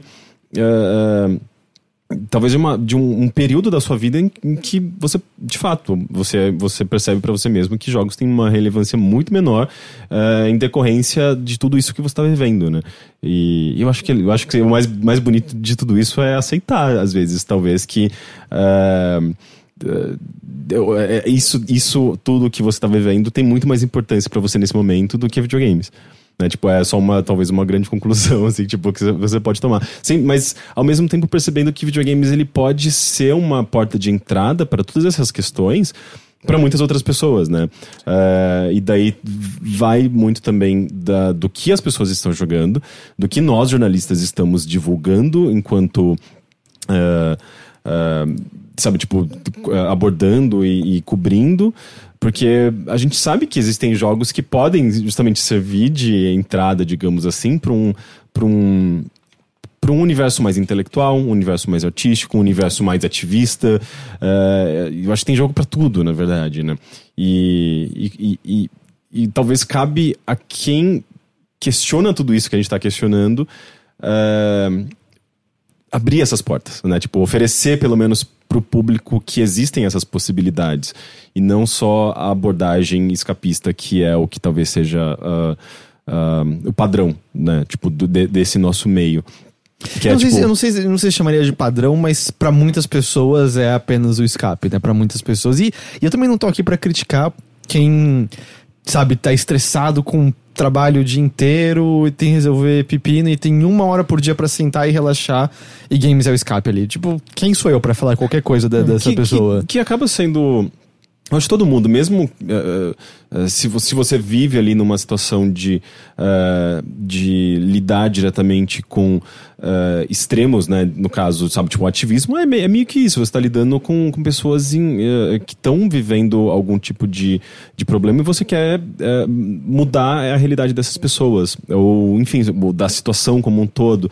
Então, você também vai lidar com muitas dificuldades, e eu acho que você acaba se aprofundando psicologicamente, né, em diferentes situações, e acaba absorvendo às vezes, sei lá, uma angústia, porque você vê muita coisa que você considera um absurdo, considera errada, considera injusta, e eventualmente você vai precisar também de alguma forma de escape, né? Ou vai precisar, às vezes, de algum refúgio. Então, eu acho que até nesse caso, você precisaria... Às vezes você estaria fazendo isso, se você eliminou o videogame da sua vida, você estaria fazendo isso com outras coisas, né? O cinema, fugindo um pouco da nossa realidade para ir para, sei lá, viver uma outra realidade, talvez no cinema. Mas talvez, nesse caso, seria só meio que talvez menos perigoso, assim, no sentido de vício, né? Porque se você volta pro videogame como esse escape, você corre o risco, talvez, de dedicar mais tempo do que você deveria. Essa fala me faz pensar, talvez, uma terceira problematização, e que eu não tinha chegado nela, mas quando eu estou jogando, ela é mais presente, que é o quanto os videogames hoje conseguem entregar uma perspectiva descolonizada. Tipo assim, não eurocêntrica, branca, heterocigênera. E porque isso nessas minhas voltas a jogar videogame, eu me via todo instante questionando isso. Assim, isso é muito homem, isso é muito masculinizado, isso é muito... tem uma carga machista ou misógina muito grande, ou heteronormativa muito grande. Isso, pelo menos em alguns jogos, isso ficou muito presente para mim, coisa que eu também não estava prestando tanta atenção, e que nos últimos tempos eu comecei a problematizar a ponto de incomodar e falar assim, putz, eu definitivamente não consigo mais jogar. Ou no meu caso entra até a perspectiva animal, que é, sei lá, tô jogando Red Dead Redemption, tem que matar a porra de um urso. Daí eu falei, cara, vai totalmente contra hoje os meus princípios, porque eu enfim, sou um cara vegano. E é isso, eu fui, será que existe alguma possibilidade, uma vez que hoje os videogames são, sabe, principalmente grandes companhias, são companhias que são europeias ou americanas, dominadas em grande parte por homens, o quanto é possível a gente promover transformações? Porque daí entra a minha grande questão. Eu não acho, na verdade tenho certeza, que as transformações que a gente vai fazer no mundo, elas vão vir a partir dessa perspectiva eurocêntrica. Na verdade, essa perspectiva precisa ser completamente destruída. Simples. Né? Tanto que eu adoro um texto lá que começa que eu queria ter uma presidente travesti. Né? Eu acho que é bem por esse caminho. Então, que saídas os videogames nos oferecem nesse sentido de como a gente simplesmente destrói, não é nem ocupar o poder, mas destruir o poder vigente para estabelecer uma nova coisa, uma nova perspectiva que você acolha esses grupos minorizados e que haja, de fato, que a gente consiga promover justiça. Isso já falando aqui de uma coisa de influência dos games nas pessoas e como as pessoas podem transformar. E a gente sabe, mudança é lento, infelizmente mudança é sempre lento, né? A gente vê já hoje em dia uma pluralidade maior na indústria como um todo, maior do que a gente via há 10, 15 anos. Ainda é dominado por exatamente o que você descreve. Tem exceções? Tem. Eu lembro até quando eu fui pegar um dos textos que foi em 2016, ou quando a eleição americana.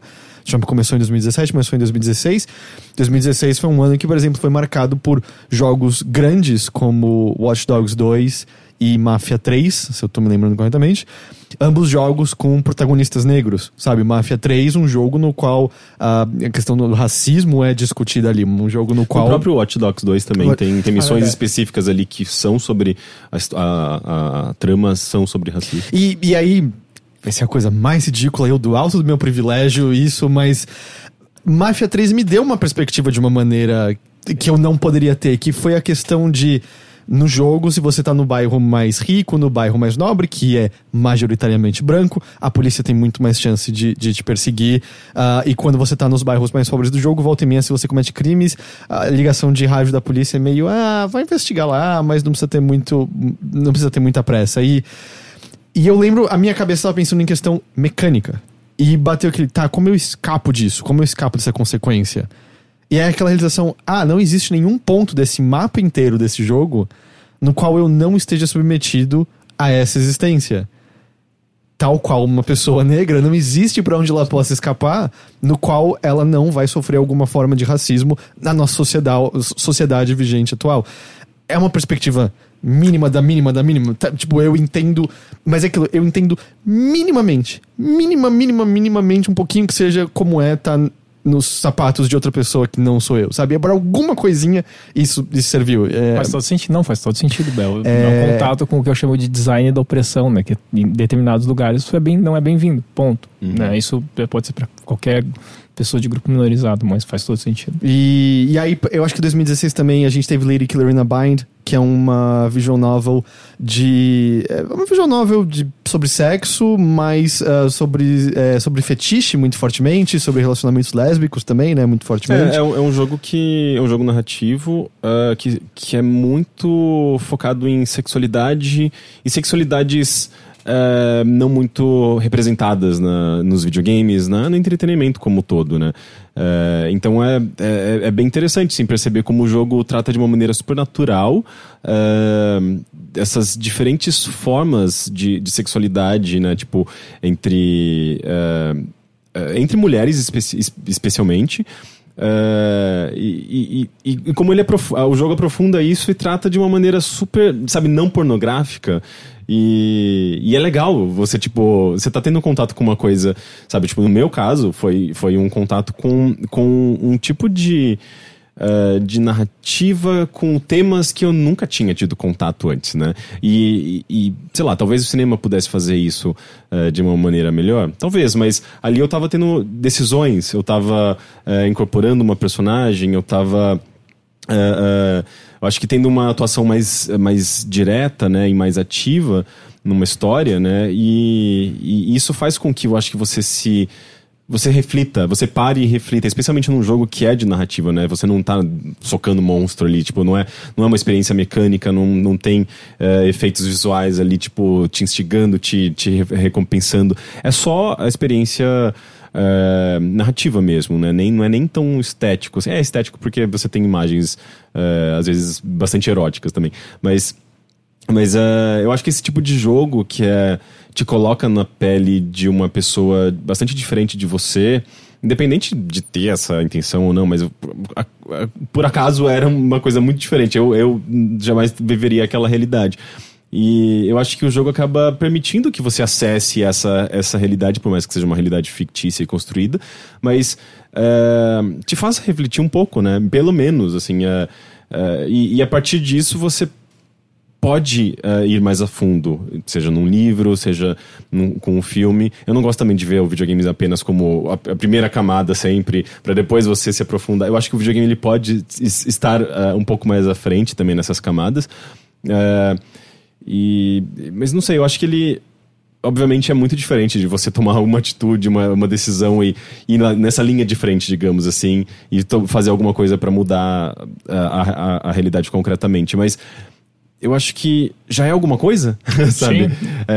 E daí entra também esse papel nosso enquanto jornalista, enquanto comunicador, da gente promover esse tipo de experiência, que eu acho que é o mais importante, sabe? Porque tem muita coisa sendo desenvolvida, tem muitos jogos importantes que abordam assuntos importantes, mas que ninguém tá falando sobre eles. E eu tenho um questionamento, eu queria ouvir a sua perspectiva disso, Ian, porque eu recentemente conversei com uma conhecida que trabalhava até com videogames, e ela parece estar sentindo justamente uma forma de esvaziamento diante da situação política nossa atual, na qual ela basicamente disse que ela não via mais sentido em videogames, que ela estava pensando em largar tudo pra ir pra política justamente, meio que largando muito do que ela estudou sobre. Não sei se é uma situação similar à sua, mas tem um viés parecido. E eu não tenho um contato tão próximo ao ponto de ter mantido uma conversa maior ou encontrado depois, mas uma coisa que eu questiono nesses momentos é: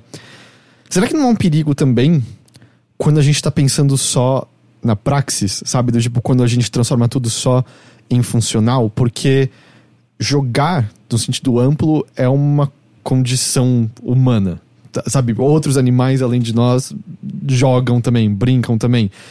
A busca por entretenimento é uma coisa que satisfaz a todos nós. E achar que entretenimento tem que estar sempre associado a aprendizado, aí pra frente. Eu às vezes tenho receio também que soa muito essa conversa de liberal da tecnologia, do Vale do Silício, Elon Musk, de trabalho 36 horas por dia, sabe? Umas coisas assim. Você não acha que existe esse perigo, às vezes, em certa medida? Vamos lá, se eu consigo responder de forma adequada. Eu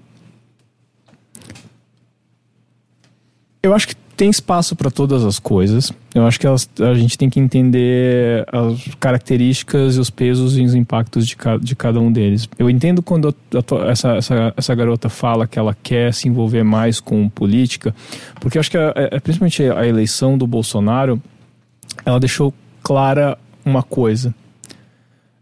O quanto o brasileiro, e quando eu falo brasileiro envolve todos nós, a gente é um povo individualista e atua sempre no campo individual. E videogame é um exercício individual, por mais que a gente fale assim, tem o multiplayer, tá, mas ainda assim, mesmo no multiplayer, ele é um exercício individual. E quando a gente vai pensar na nossa vida, ele está cercado de coisas que são individual e que são pouquíssimo coletivo. E quando eu falo o coletivo é quando você se desindividualiza, né? Quando o que você é como pessoa, representa menos do que ele representa pelo todo. E quando a gente olha nos aspectos da nossa vida, nas nossas vidas, a gente está repleto de muita coisa individual e pouquíssima coisa coletiva, que é onde muda de verdade. As coisas de fato as mudanças são promovidas dentro do campo coletivo. E a política é coletiva. É por isso que ela quer ir para lá. E daí eu falo assim, e até quando a gente vai pegar, eu vou pegar um exemplo, YouTubers, mesmo para mim, YouTubers, vou dar um exemplo, YouTubers militantes, YouTubers negros ou YouTubers que estão na esfera LGBTQ, ainda assim é um exercício meio individual. Porque a pessoa falando, normalmente a pauta que ela traz é uma pauta individual, onde ela encontra identificação coletiva, mas ainda é individual. E normalmente ela não transcende essa pauta para a política.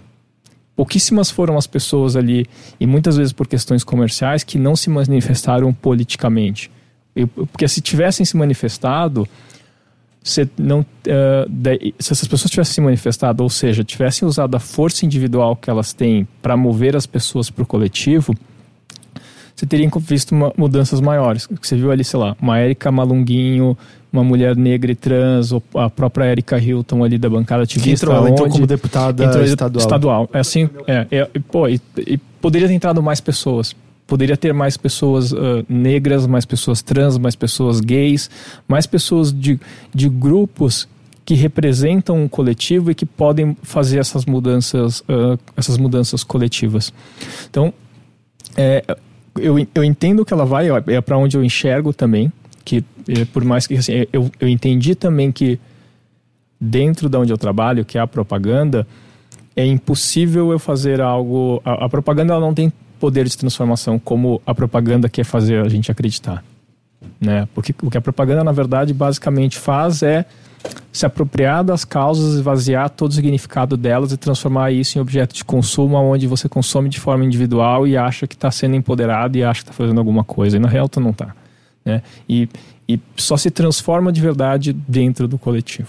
Acho que isso é importante a gente fazer essa separação, porque senão a gente vai sempre entrar numa batalha que é isso, eu tô fazendo essa coisa aqui que eu acho que tô mudando o mundo e na verdade eu não tô. E não tem problema. Mas é bom a gente entender, porque o grande problema não é você não estar envolvido na coletividade. É você, através do teu exercício individual, achando que está fazendo alguma coisa. E você, muitas vezes, trabalhar para criar um protagonismo através da tua luta e que você esvazia o trabalho de quem está fazendo algo lá na frente. Entendi. Que esse é o grande problema. Eu não sei se eu respondi, mas é onde eu enxergo. Porque no final das contas a gente só consegue mudar as coisas através de política. Através de política pública. E eu sinto que talvez as pessoas tenham essa ilusão cada vez mais. Eu acho que mais do que jamais aconteceu, elas têm a ilusão de que elas estão fazendo alguma espécie de ativismo quando elas estão lá no Twitter e promovendo as coisas que elas acreditam. Retuitei que isso aqui é um absurdo, fiz minha parte, né? Por exemplo. Né? Mas ou consumindo algum produto que apoia a causa que ela acredita e sei lá. Só que a impressão que eu tenho é que Será que isso tem alguma causa prática? Aliás, tem algum impacto prático? Esse tipo de ativismo digital, assim, essa militância online, tem alguma... Você que é uma pessoa mais próxima desse ativismo concreto ali, tipo, é importante? Ele, vamos ver, talvez a importância dele... Ele tem uma importância, ele não tem a importância que ele acredita que tem. A importância dele é quase que a porta de entrada para as drogas maiores, né, da política, que é ter o primeiro contato, você entender os mecanismos mais simples, e que se você for uma pessoa interessada e aberta, você pode encontrar mais coisas e meios de se envolver de verdade. Uhum. Que é tipo ir numa audiência pública, é conversar com o vereador, pelo menos das coisas mais próximas que uma pessoa comum pode fazer, né? Ou sei lá, tipo, relatar algum problema que a pessoa vê ali no bairro dela, sei lá, alguma coisa cotidiana, uma coisa que é possível qualquer um fazer, certo? Perfeito, exatamente isso. Um exemplo estava acontecendo essa semana. Saiu uma propaganda de uma marca onde as pessoas identificaram algumas questões racistas e todo mundo saiu protestando. Assim, galera, não vai acabar com o racismo, entendeu? Você vai, no máximo, fazer com que a empresa tire aquele comercial e acabou. Não vai estruturalmente não muda nada. Mas em termos...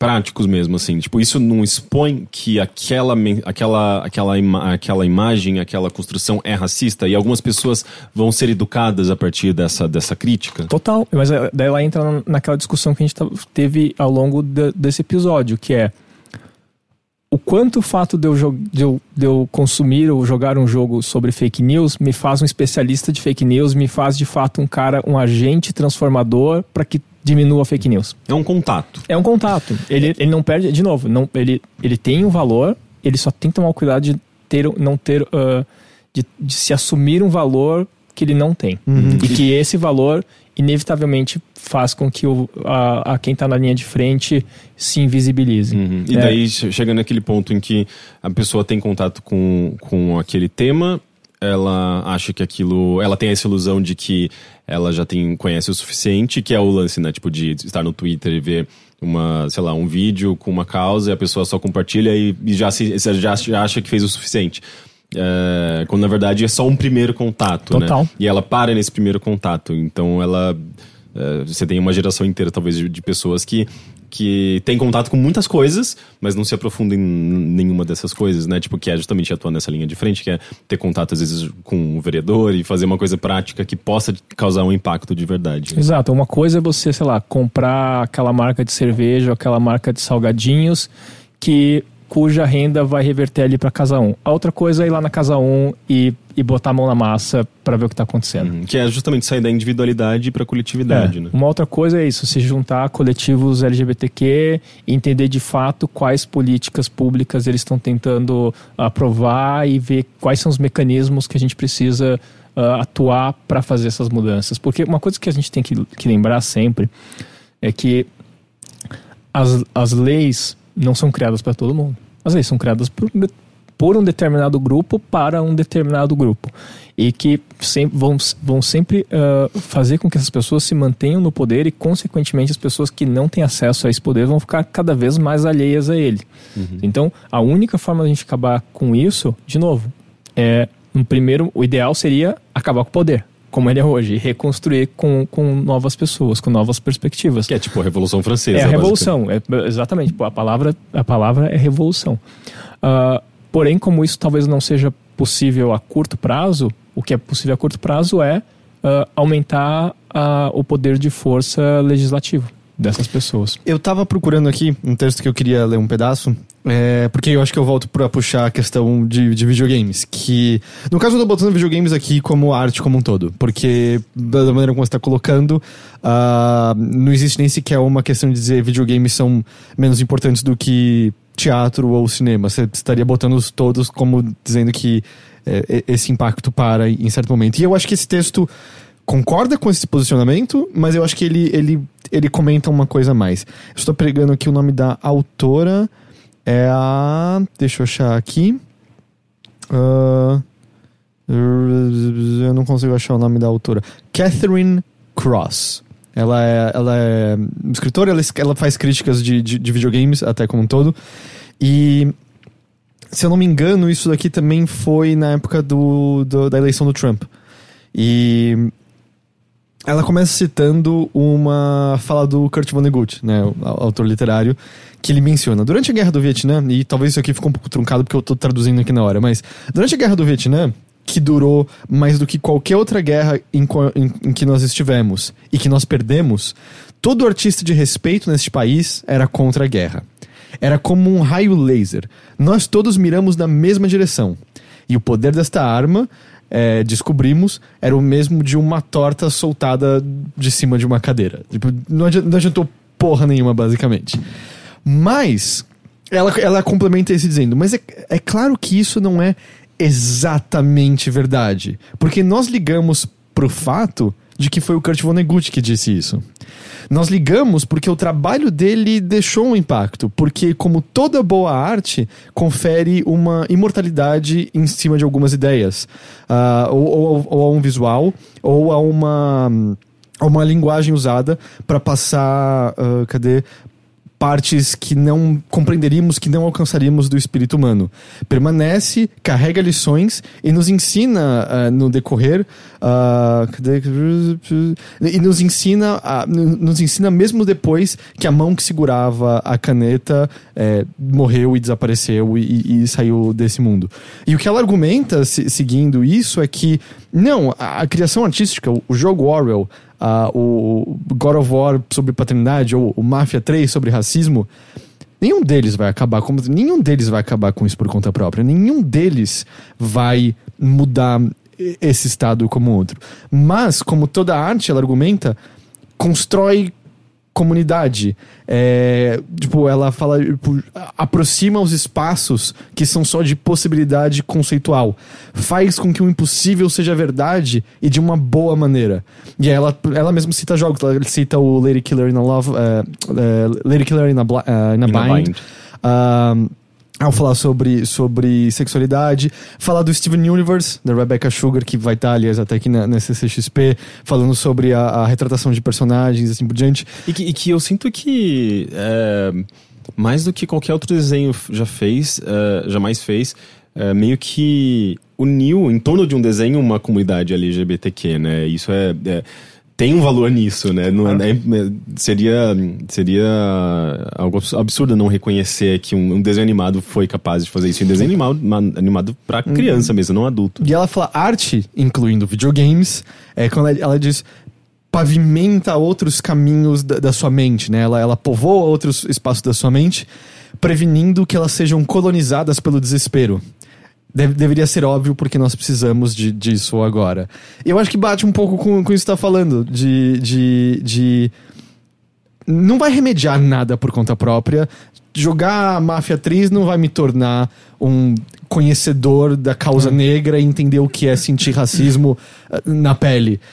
Mas cria comunidade, mas cria alguma forma de empatia, mas pavimenta o caminho para alguma conversa. E como você mesmo estava colocando, precisa da comunidade. Comunidade só é construída quando há diálogo e há conversa entre as suas várias partes. E inspiração também, né? Eu acho que eu vou devolver isso com uma outra quote aqui de hoje, na verdade de anteontem, que é do Danilo Tomás, que é um jornalista bem legal. Recomendo ler as coisas dele. Ele recentemente escreveu um artigo para a Época que era sobre os gays de direita. E tem um pouco a ver que é isso, mas ele puxando muito a questão de será que a gente tem isso? Será que a gente tem essas artes? Que fico pensando, agora que a chave histórica virou, que a gente construiu uma cultura muito anódina nesses anos de boom Brasil. E não tenho muita certeza se a cultura, livros, peças, filmes, artes visuais, e coloco aqui também videogame, dialoga de fato com as angústias individuais e coletivas por aqui. Tendo a acreditar que não. Foi a primeira vez que o momento de crescimento não veio acompanhado de uma produção de cultura relevante de fato. Onde ela estava enquanto o Brasil delirava no final da década passada? Onde ela estava diante da ascensão do autoritarismo? Onde está ela agora? Respondo à última pergunta, chorando, ilustrando a própria virtude, como se o Museu Nacional não tivesse implodido. Se a cultura não consegue formular a consciência crítica, ela é, sim, desnecessária. Poderia ser pior. Poderia, mas não é assim que se vive ou se constrói algo. É sintomático que um homem tratado pelas elites como coiso, ignorante e tal, tenha captado antes de todo o mal, de todos, o mal-estar nosso. E eu acho que é uma coisa que a gente viu acontecer com o mundo inteiro, certo? A gente vê esse reflexo nos Estados Unidos com Trump, a gente vê esse reflexo na Europa como um todo. E não é a primeira vez que isso acontece, porque eu acho que a gente pode voltar lá atrás e o que aconteceu com os artistas apontando o que Hitler estava sendo na Alemanha tudo que aconteceu ali, exatamente. A arte não é infalível. Eu acho que é isso. Total. A arte não é infalível, a criação artística. E eu acho que também há uma grande discussão a ser feita, e talvez videogames tenham uma leve vantagem disso, porque a linguagem deles normalmente é mais acessível. Mecanicamente, a barreira, por vezes, é maior. Mas acho que até às vezes, por a gente estar numa primeira fase de videogames tratando desses assuntos, ele é mais acessível, que é... Ele até coloca elites, né, chamando Bolsonaro de coiso, e eu acho que existem círculos da intelectualidade, eu acho que existem círculos da discussão em torno das obras que desencanaram da maior parte das pessoas, que desencanaram de lembrar que todo mundo tem que entender. Eu acho que era o Brecht, se eu não me engano, que quando ele estava escrevendo as peças, ele tinha um burrinho na mesa, que às vezes ele parava e falava pro burrinho, até você tem que entender isso daqui. Eu acho que muitas vezes a discussão foi para um patamar diferente, e deixando pra trás pessoas que nunca tiveram, não é por questão às vezes de preguiça ou de falta de interesse, não tiveram oportunidade pra tocar alguma coisa inicial ali que levou eles pra alguma coisa posterior, que, pegando um exemplo muito estúpido, é o que sempre me dá raiva quando as pessoas começam a xingar Donnie Darko, dizendo, sabe, mas Donnie Darko foi o primeiro passo pra muitas pessoas se interessarem por filmes um pouco mais artísticos diferentes. Por que isso não é válido, sabe? Por que isso não é importante também? Porque não é tão intelectual quanto eu. Então foda-se, não assiste a porra do Donnie Darko. Eu não sabia que as pessoas falavam mal de Donnie Darko. Nossa, eu sinto que é esse o único discurso, porque é muito falar assim, é o filme que você gosta quando você é pré-adolescente. Tipo, tá, e qual é o problema disso, sabe? Alguma coisa tem que servir como porta de entrada para outras coisas posteriores. E eu acho que muito dessa conversa foi abandonada. Quando a gente ia, por exemplo, pra discussão lá do... Não foi no Queer Museum, onde tinha o cara pelado que a garotinha encostou. Sim. E aí, onde isso foi mesmo? No Man? Foi no Man. Sabe... A discussão imediata foi, esses malditos filisteus estúpidos que não entendem o que é a arte de ter um cara pelado deitado no meio da sala. Mas será então que... Será que isso não é evidência então de que alguma coisa foi perdida? Porque a gente tá discutindo nesse ponto e tem claramente um abismo que separa quem tá vendo isso aqui como arte e as outras pessoas que estão vendo só como um cara pelado como uma criança. A gente fala muito do conservadorismo da direita, a gente fala muito pouco do conservadorismo de esquerda, que é justamente isso, que a gente toma as nossas verdades como os nossos conceitos como verdade e como norma, e quem não se adapta a eles está completamente errado. E a gente trata essas pessoas com hostilidade. Sim. Também. Quantas vezes a gente não vê, sabe, as pessoas que têm o Capitão Nascimento como herói e a resposta é só, você não entendeu nada do filme. Tá, mas então, será que não deveria a tentativa de um diálogo maior sobre qual é o significado mesmo do filme, por que o Capitão Nascimento não deveria ser alardeado como herói, onde tá a crítica do filme exatamente, porque às vezes o filme falhou no que ele tava querendo fazer, talvez em certa medida, se as pessoas saem dele achando que o Capitão Nascimento é o herói da história, exatamente. Mas aí entra também todas as questões de polarização política que a gente já trouxe aqui pro podcast, já tentou discutir, que eu acho que é um reflexo do nosso tempo, né? A nossa relação com redes sociais, nosso distanciamento das pessoas desse diálogo do cara a cara. Entra uma série de questões aqui que eu acho que a gente nem... Se a gente começar a abordar, a gente vai fundo e não termina esse podcast. Mas...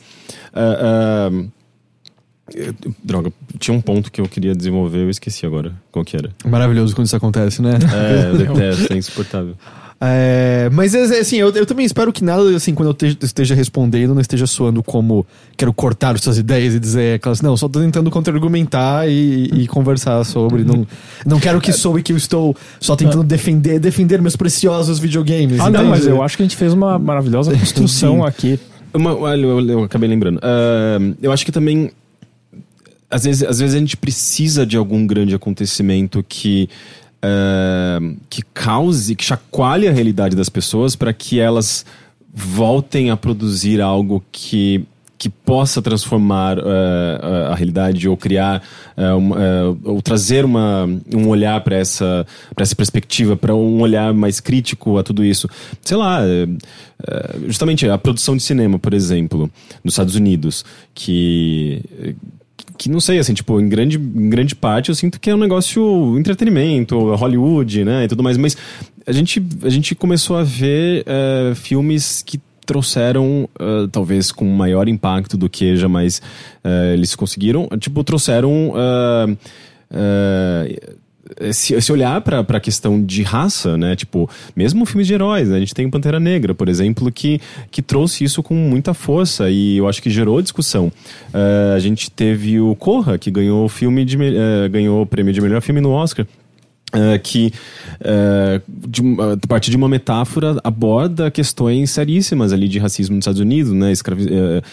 Aborda a questão da escravatura mesmo e o pós isso, né? Tipo, ele trata de história de raça nos Estados Unidos a partir de uma metáfora, a partir de tropes ali de filme de terror. O Black Klansman, que saiu agora, né? Infiltrado na Klan, que é excelente, assim, é um filme super didático, é um filme para você entender exatamente como que surge ódio e como ele se desenvolve e como o que pode acontecer. E ele traz, embora ele seja um filme inspirado em fatos reais ali, baseado nos anos 70, ele tá o tempo todo puxando pra realidade agora, né, tipo, ele te dá um soco na cara no fim do filme, embora seja um filme bastante divertido e uma comédia até. Então, eu sinto que a arte tá respondendo à própria realidade, né? Eu acho que os artistas, eles eu acho que, tipo, sempre foi uma relação, né? Tipo, a arte imita a realidade, ou a realidade imita a arte, né? Tipo, não tem como você distanciar a arte da perspectiva humana, né? Do que a gente tá vivendo, do que a gente tá vendo. E as pessoas estão bastante preocupadas. Eu acho que a gente tem um grupo muito grande e relevante que produz e comunica e que tá bastante preocupado e pensando no que a gente está vivendo, né? E isso vai se refletir, talvez, já está se refletindo agora, né? Mas eu acho que vai continuar se refletindo nas próximas produções. A gente não falava sobre política em videogames dessa maneira como a gente fala hoje há muito tempo, né? Eu acho que a gente nunca falou, na verdade. E a gente só fala de política e videogames por conta da realidade. Então a gente vê, eu acho que no nosso próprio trabalho, a gente vê no trabalho dos outros, como como existe esse impacto, né? Tipo, e como a gente tenta, de alguma forma, gerar algum tipo de reflexão a partir da nossa abordagem mesmo. Sendo que a gente tá falando, a gente poderia falar de videogame simplesmente como um viés escapista, e olha como esse jogo é divertido, olha como os gráficos são bonitos, mas não, a gente escolheu... A gente pode falar disso ainda. A gente pode, e a gente fala, na verdade, né? Mas a gente nunca deixou, né, tipo, de abordar o videogame enquanto um objeto de entretenimento, enquanto arte, enquanto algo que pode refletir a nossa sociedade. E eu acho que mais do que nunca a gente tem trazido essa abordagem, né? Justamente porque a gente entende a importância do videogame enquanto arte em refletir de alguma forma as nossas vidas, né? Não sei, eu acho que... Não sei, da minha perspectiva é que isso é importante, o que você falou, né? Tipo, esse trecho que você leu, né? Tipo, a gente meio que esperou a merda acontecer pra tomar alguma atitude. Total. É meio que dá pra entender dessa maneira. Mas, ao mesmo tempo, talvez... Eu não sei, tem aquela coisa da onda, né? Tipo, do pêndulo. Do pêndulo, né? Tipo, a história é meio pendular, né? Tipo, ela acontece em ondas. Então a gente tá vendo uma onda que é uma resposta a um acontecimento político e que talvez faça as pessoas refletirem e que eventualmente esse pêndulo pode ir pro outro lado. Enfim, é uma coisa que eu acho que não tá acontecendo só agora. Eu acho que já aconteceu no passado, inúmeras vezes. Sim. A arte tentando acompanhar esses acontecimentos e refletindo de alguma forma esses acontecimentos para gerar reflexão e de alguma forma impactar a própria realidade para que esse pêndulo mude, né? E eu acrescento, se tem uma coisa positiva com a eleição do Bolsonaro, uma das coisas é o fato de que a gente está sendo obrigado a discutir política. A gente está sendo obrigado a refletir sobre as nossas posições políticas. Porque até então, acho que tem um questionamento aí de como a gente... Do fato de a gente dos nossos posicionamentos políticos recentes, mais passados, terem criado esse ressentimento e toda essa reação, e que essa reação significou essa eleição do Bolsonaro, mas ela nos obriga a nos sofisticar, a ter melhores diálogos, a produzir melhores artes. Vai acontecer isso, é inevitável que vai acontecer isso. Que se o resultado tivesse sido diferente, a gente estaria muito mais acomodado. Provavelmente a gente não estaria falando de política hoje. Sim, pois é, porque eu sinto que se tá tudo ok, você não tem, às vezes, necessidade de transmitir uma mensagem tão radical ou de dar um salto maior. É bem provável que se tivesse tudo ok, a gente estaria falando da nova comédia romântica, sabe? Então, mas não, a gente tá falando do Black Klansman, sabe? A gente tá falando do Pantera Negra. Eu acho que a realidade, ela reflete a arte, e a arte se torna mais agressiva, né? Ela vai ter as pessoas vão querer contar alguma coisa, elas vão querer se expressar, elas vão querer se comunicar a injustiça, elas refletem a realidade, né? Então eu acho que sim, acaba sendo uma vantagem, digamos assim, dessa situação que a gente se encontra. Tem mais algum ponto que você queria puxar específico, Ian? Vamos então só dar uma lida, dá tempo de a gente ler uns e-mails, eu só queria ter um específico que eu tinha puxado que eu acho que seria legal com você presente, que acho que você vai ter uma perspectiva, mas óbvio, acho que se a gente sentar mais a fundo tem muito mais pra falar sobre tudo isso. Não é pra finalizar. Mais uma vez eu só reitero, eu espero que não tenha soado em nenhum momento que eu tava só muito não ataque meus preciosos videogames, não é minha intenção. Eu acho que faz parte não importa o que você goste, é porque eu acho que videogames sofrem, volta e meia, o lance do pouco tempo deles, das outras questões que a gente falou, mercadológicas, brinquedo, de serem às vezes mais facilmente vistos como descartáveis pelas pessoas, mas eu acho que não importa qual seja o seu amor, qualquer que seja no meio artístico, ou que seja culinário, que seja o que quer que seja, eu acho que é importante de tempos em tempos questionar por quê.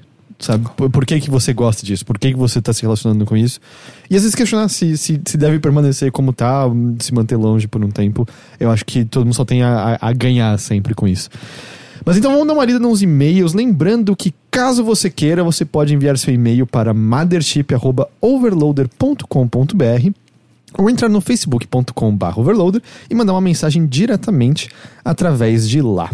Primeiro e-mail de hoje que eu quero ler, deixa eu achar aqui exatamente. Eu vou começar por esse de anônimo, que eu acho que com a sua experiência no mercado como um todo, Ian, você vai ter uma boa perspectiva sobre.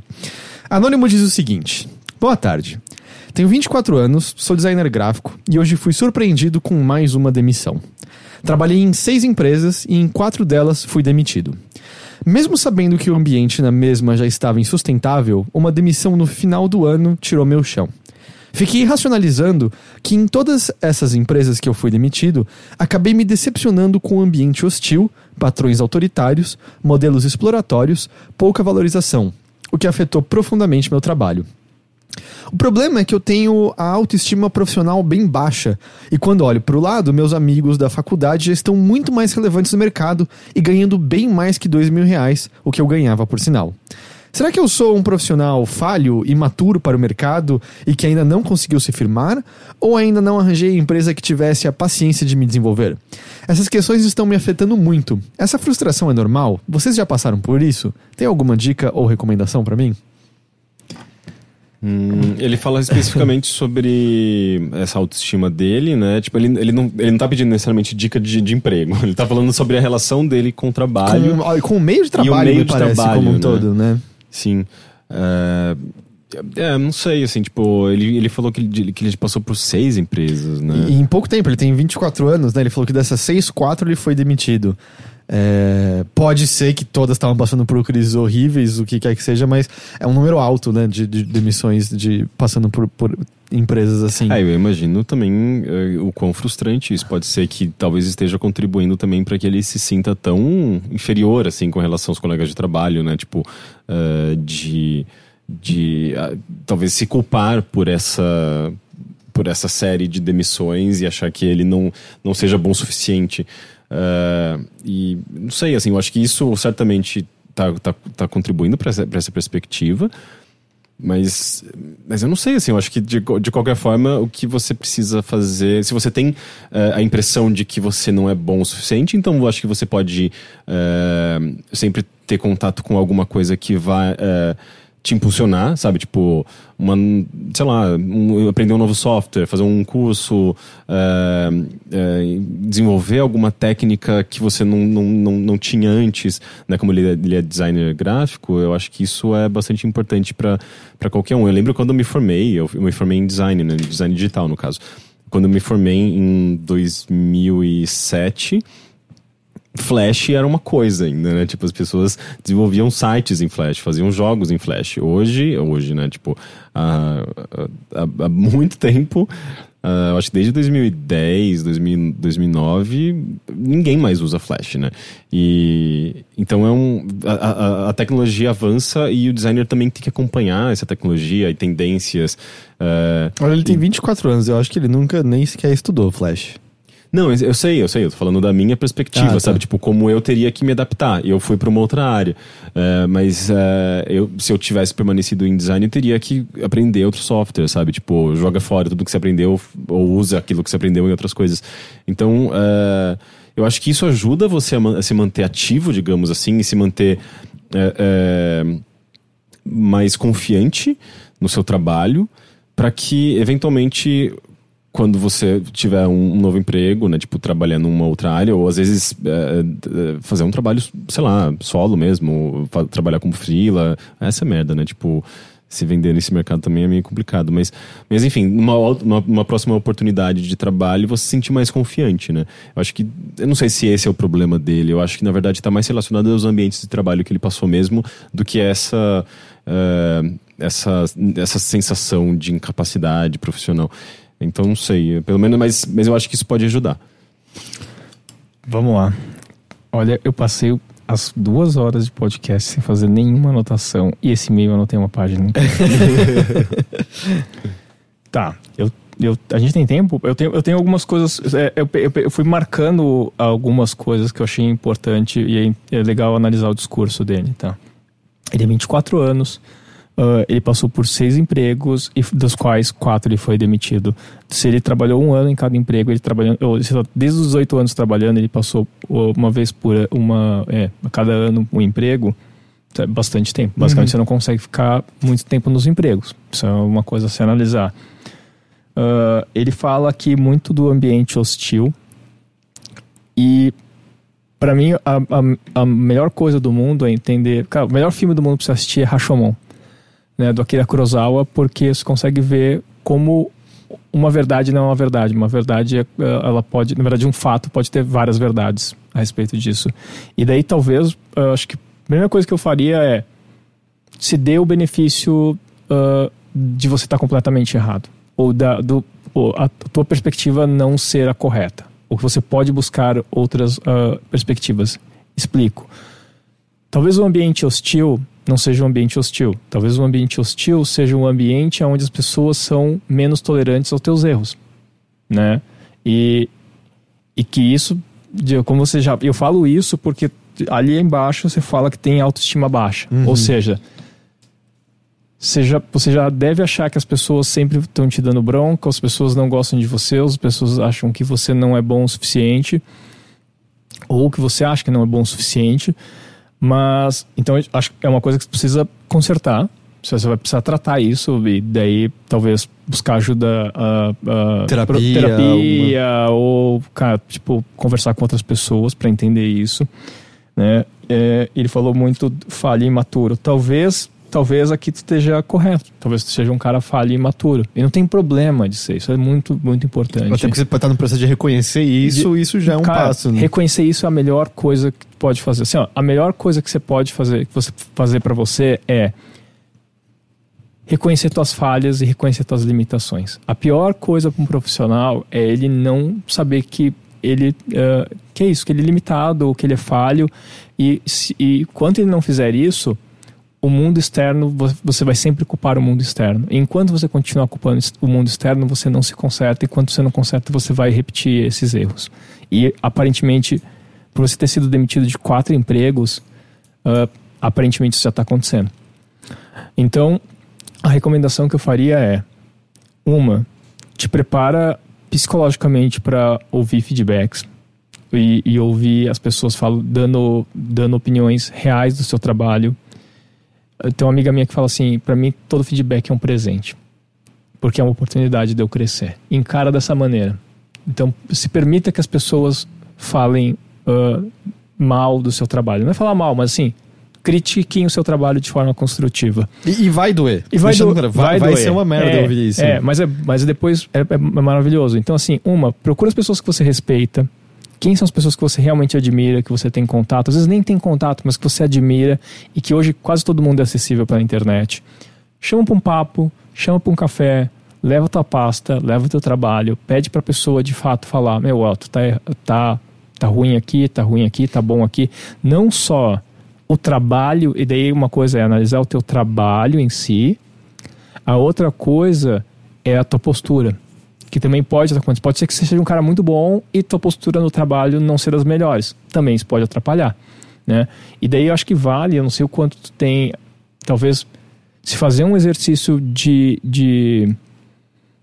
quase de humildade.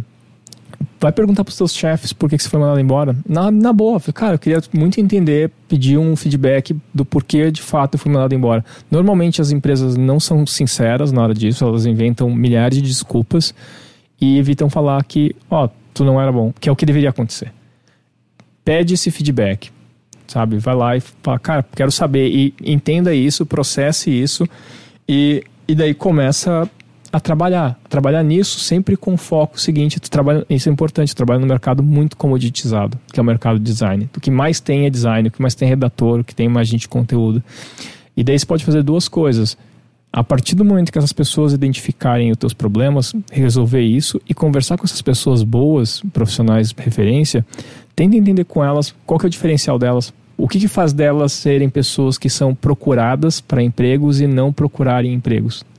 E a partir disso, tu começa a fazer um trabalho de aperfeiçoamento e junto com isso, enfim, começa a tentar procurar novos empregos e entender se você vai durar ou não. Eu tenho, cara, por experiência, sei lá, de novo, tenho 7 anos de agência, já passaram pela agência, sei lá, centenas de pessoas.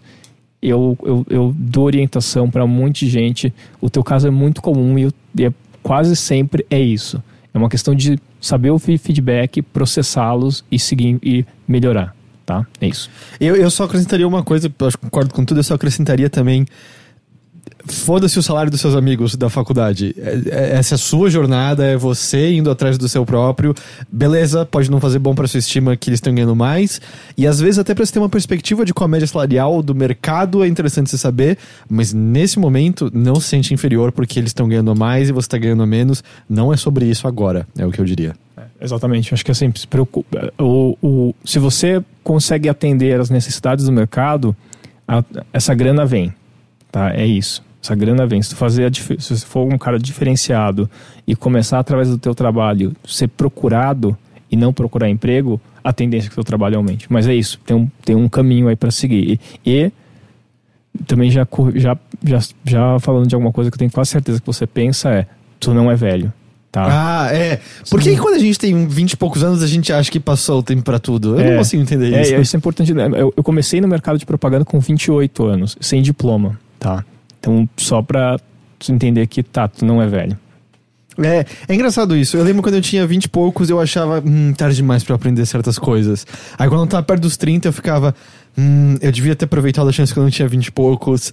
Mas agora, sabe, por que eu não aproveitei aquela hora? E hoje em dia a minha perspectiva é: não importa qual idade você tenha, você sempre vai se arrepender se você não tiver aproveitado o tempo de antes. Então aproveita agora, porque provavelmente dá tempo ainda de fazer coisas que você imagina. Semana que vem eu vou prestar vestibular pra entrar na universidade para valendo pela primeira vez, aos 40 anos. Então, cara, nunca é tarde, tá? Que da hora. Então eu acho que é isso. Eu acho que hoje a gente encerra por aqui. Ian, muito obrigado por ter vindo aqui conversar com a gente. Quem quiser encontrar você nas redes sociais, ouvir mais do que você tem a dizer, onde eles podem fazer isso? Tá. Antes eu queria agradecer você, Heitor, Rick, pelo convite e pela ótima conversa, né? Agradecer também ao Teixeira, que não tá aqui hoje com a gente. E quem quiser me encontrar, eu tô normalmente no Twitter, @IanBlack, com I. Ou no Instagram, @IanBlack também. E no Facebook, se eu procurar por Ian Black, provavelmente eu vou ser um dos primeiros resultados, tá? Por esses 3 lugares a gente consegue bater um papo, só mandar uma mensagem. Rick, sabe que tô sempre agradecido pela sua presença aqui. Sim, senhor. Dan, muito obrigado. E, gente, a gente se vê então de novo na semana que vem com mais um episódio do Mothership. Tchau, tchau. Tchau.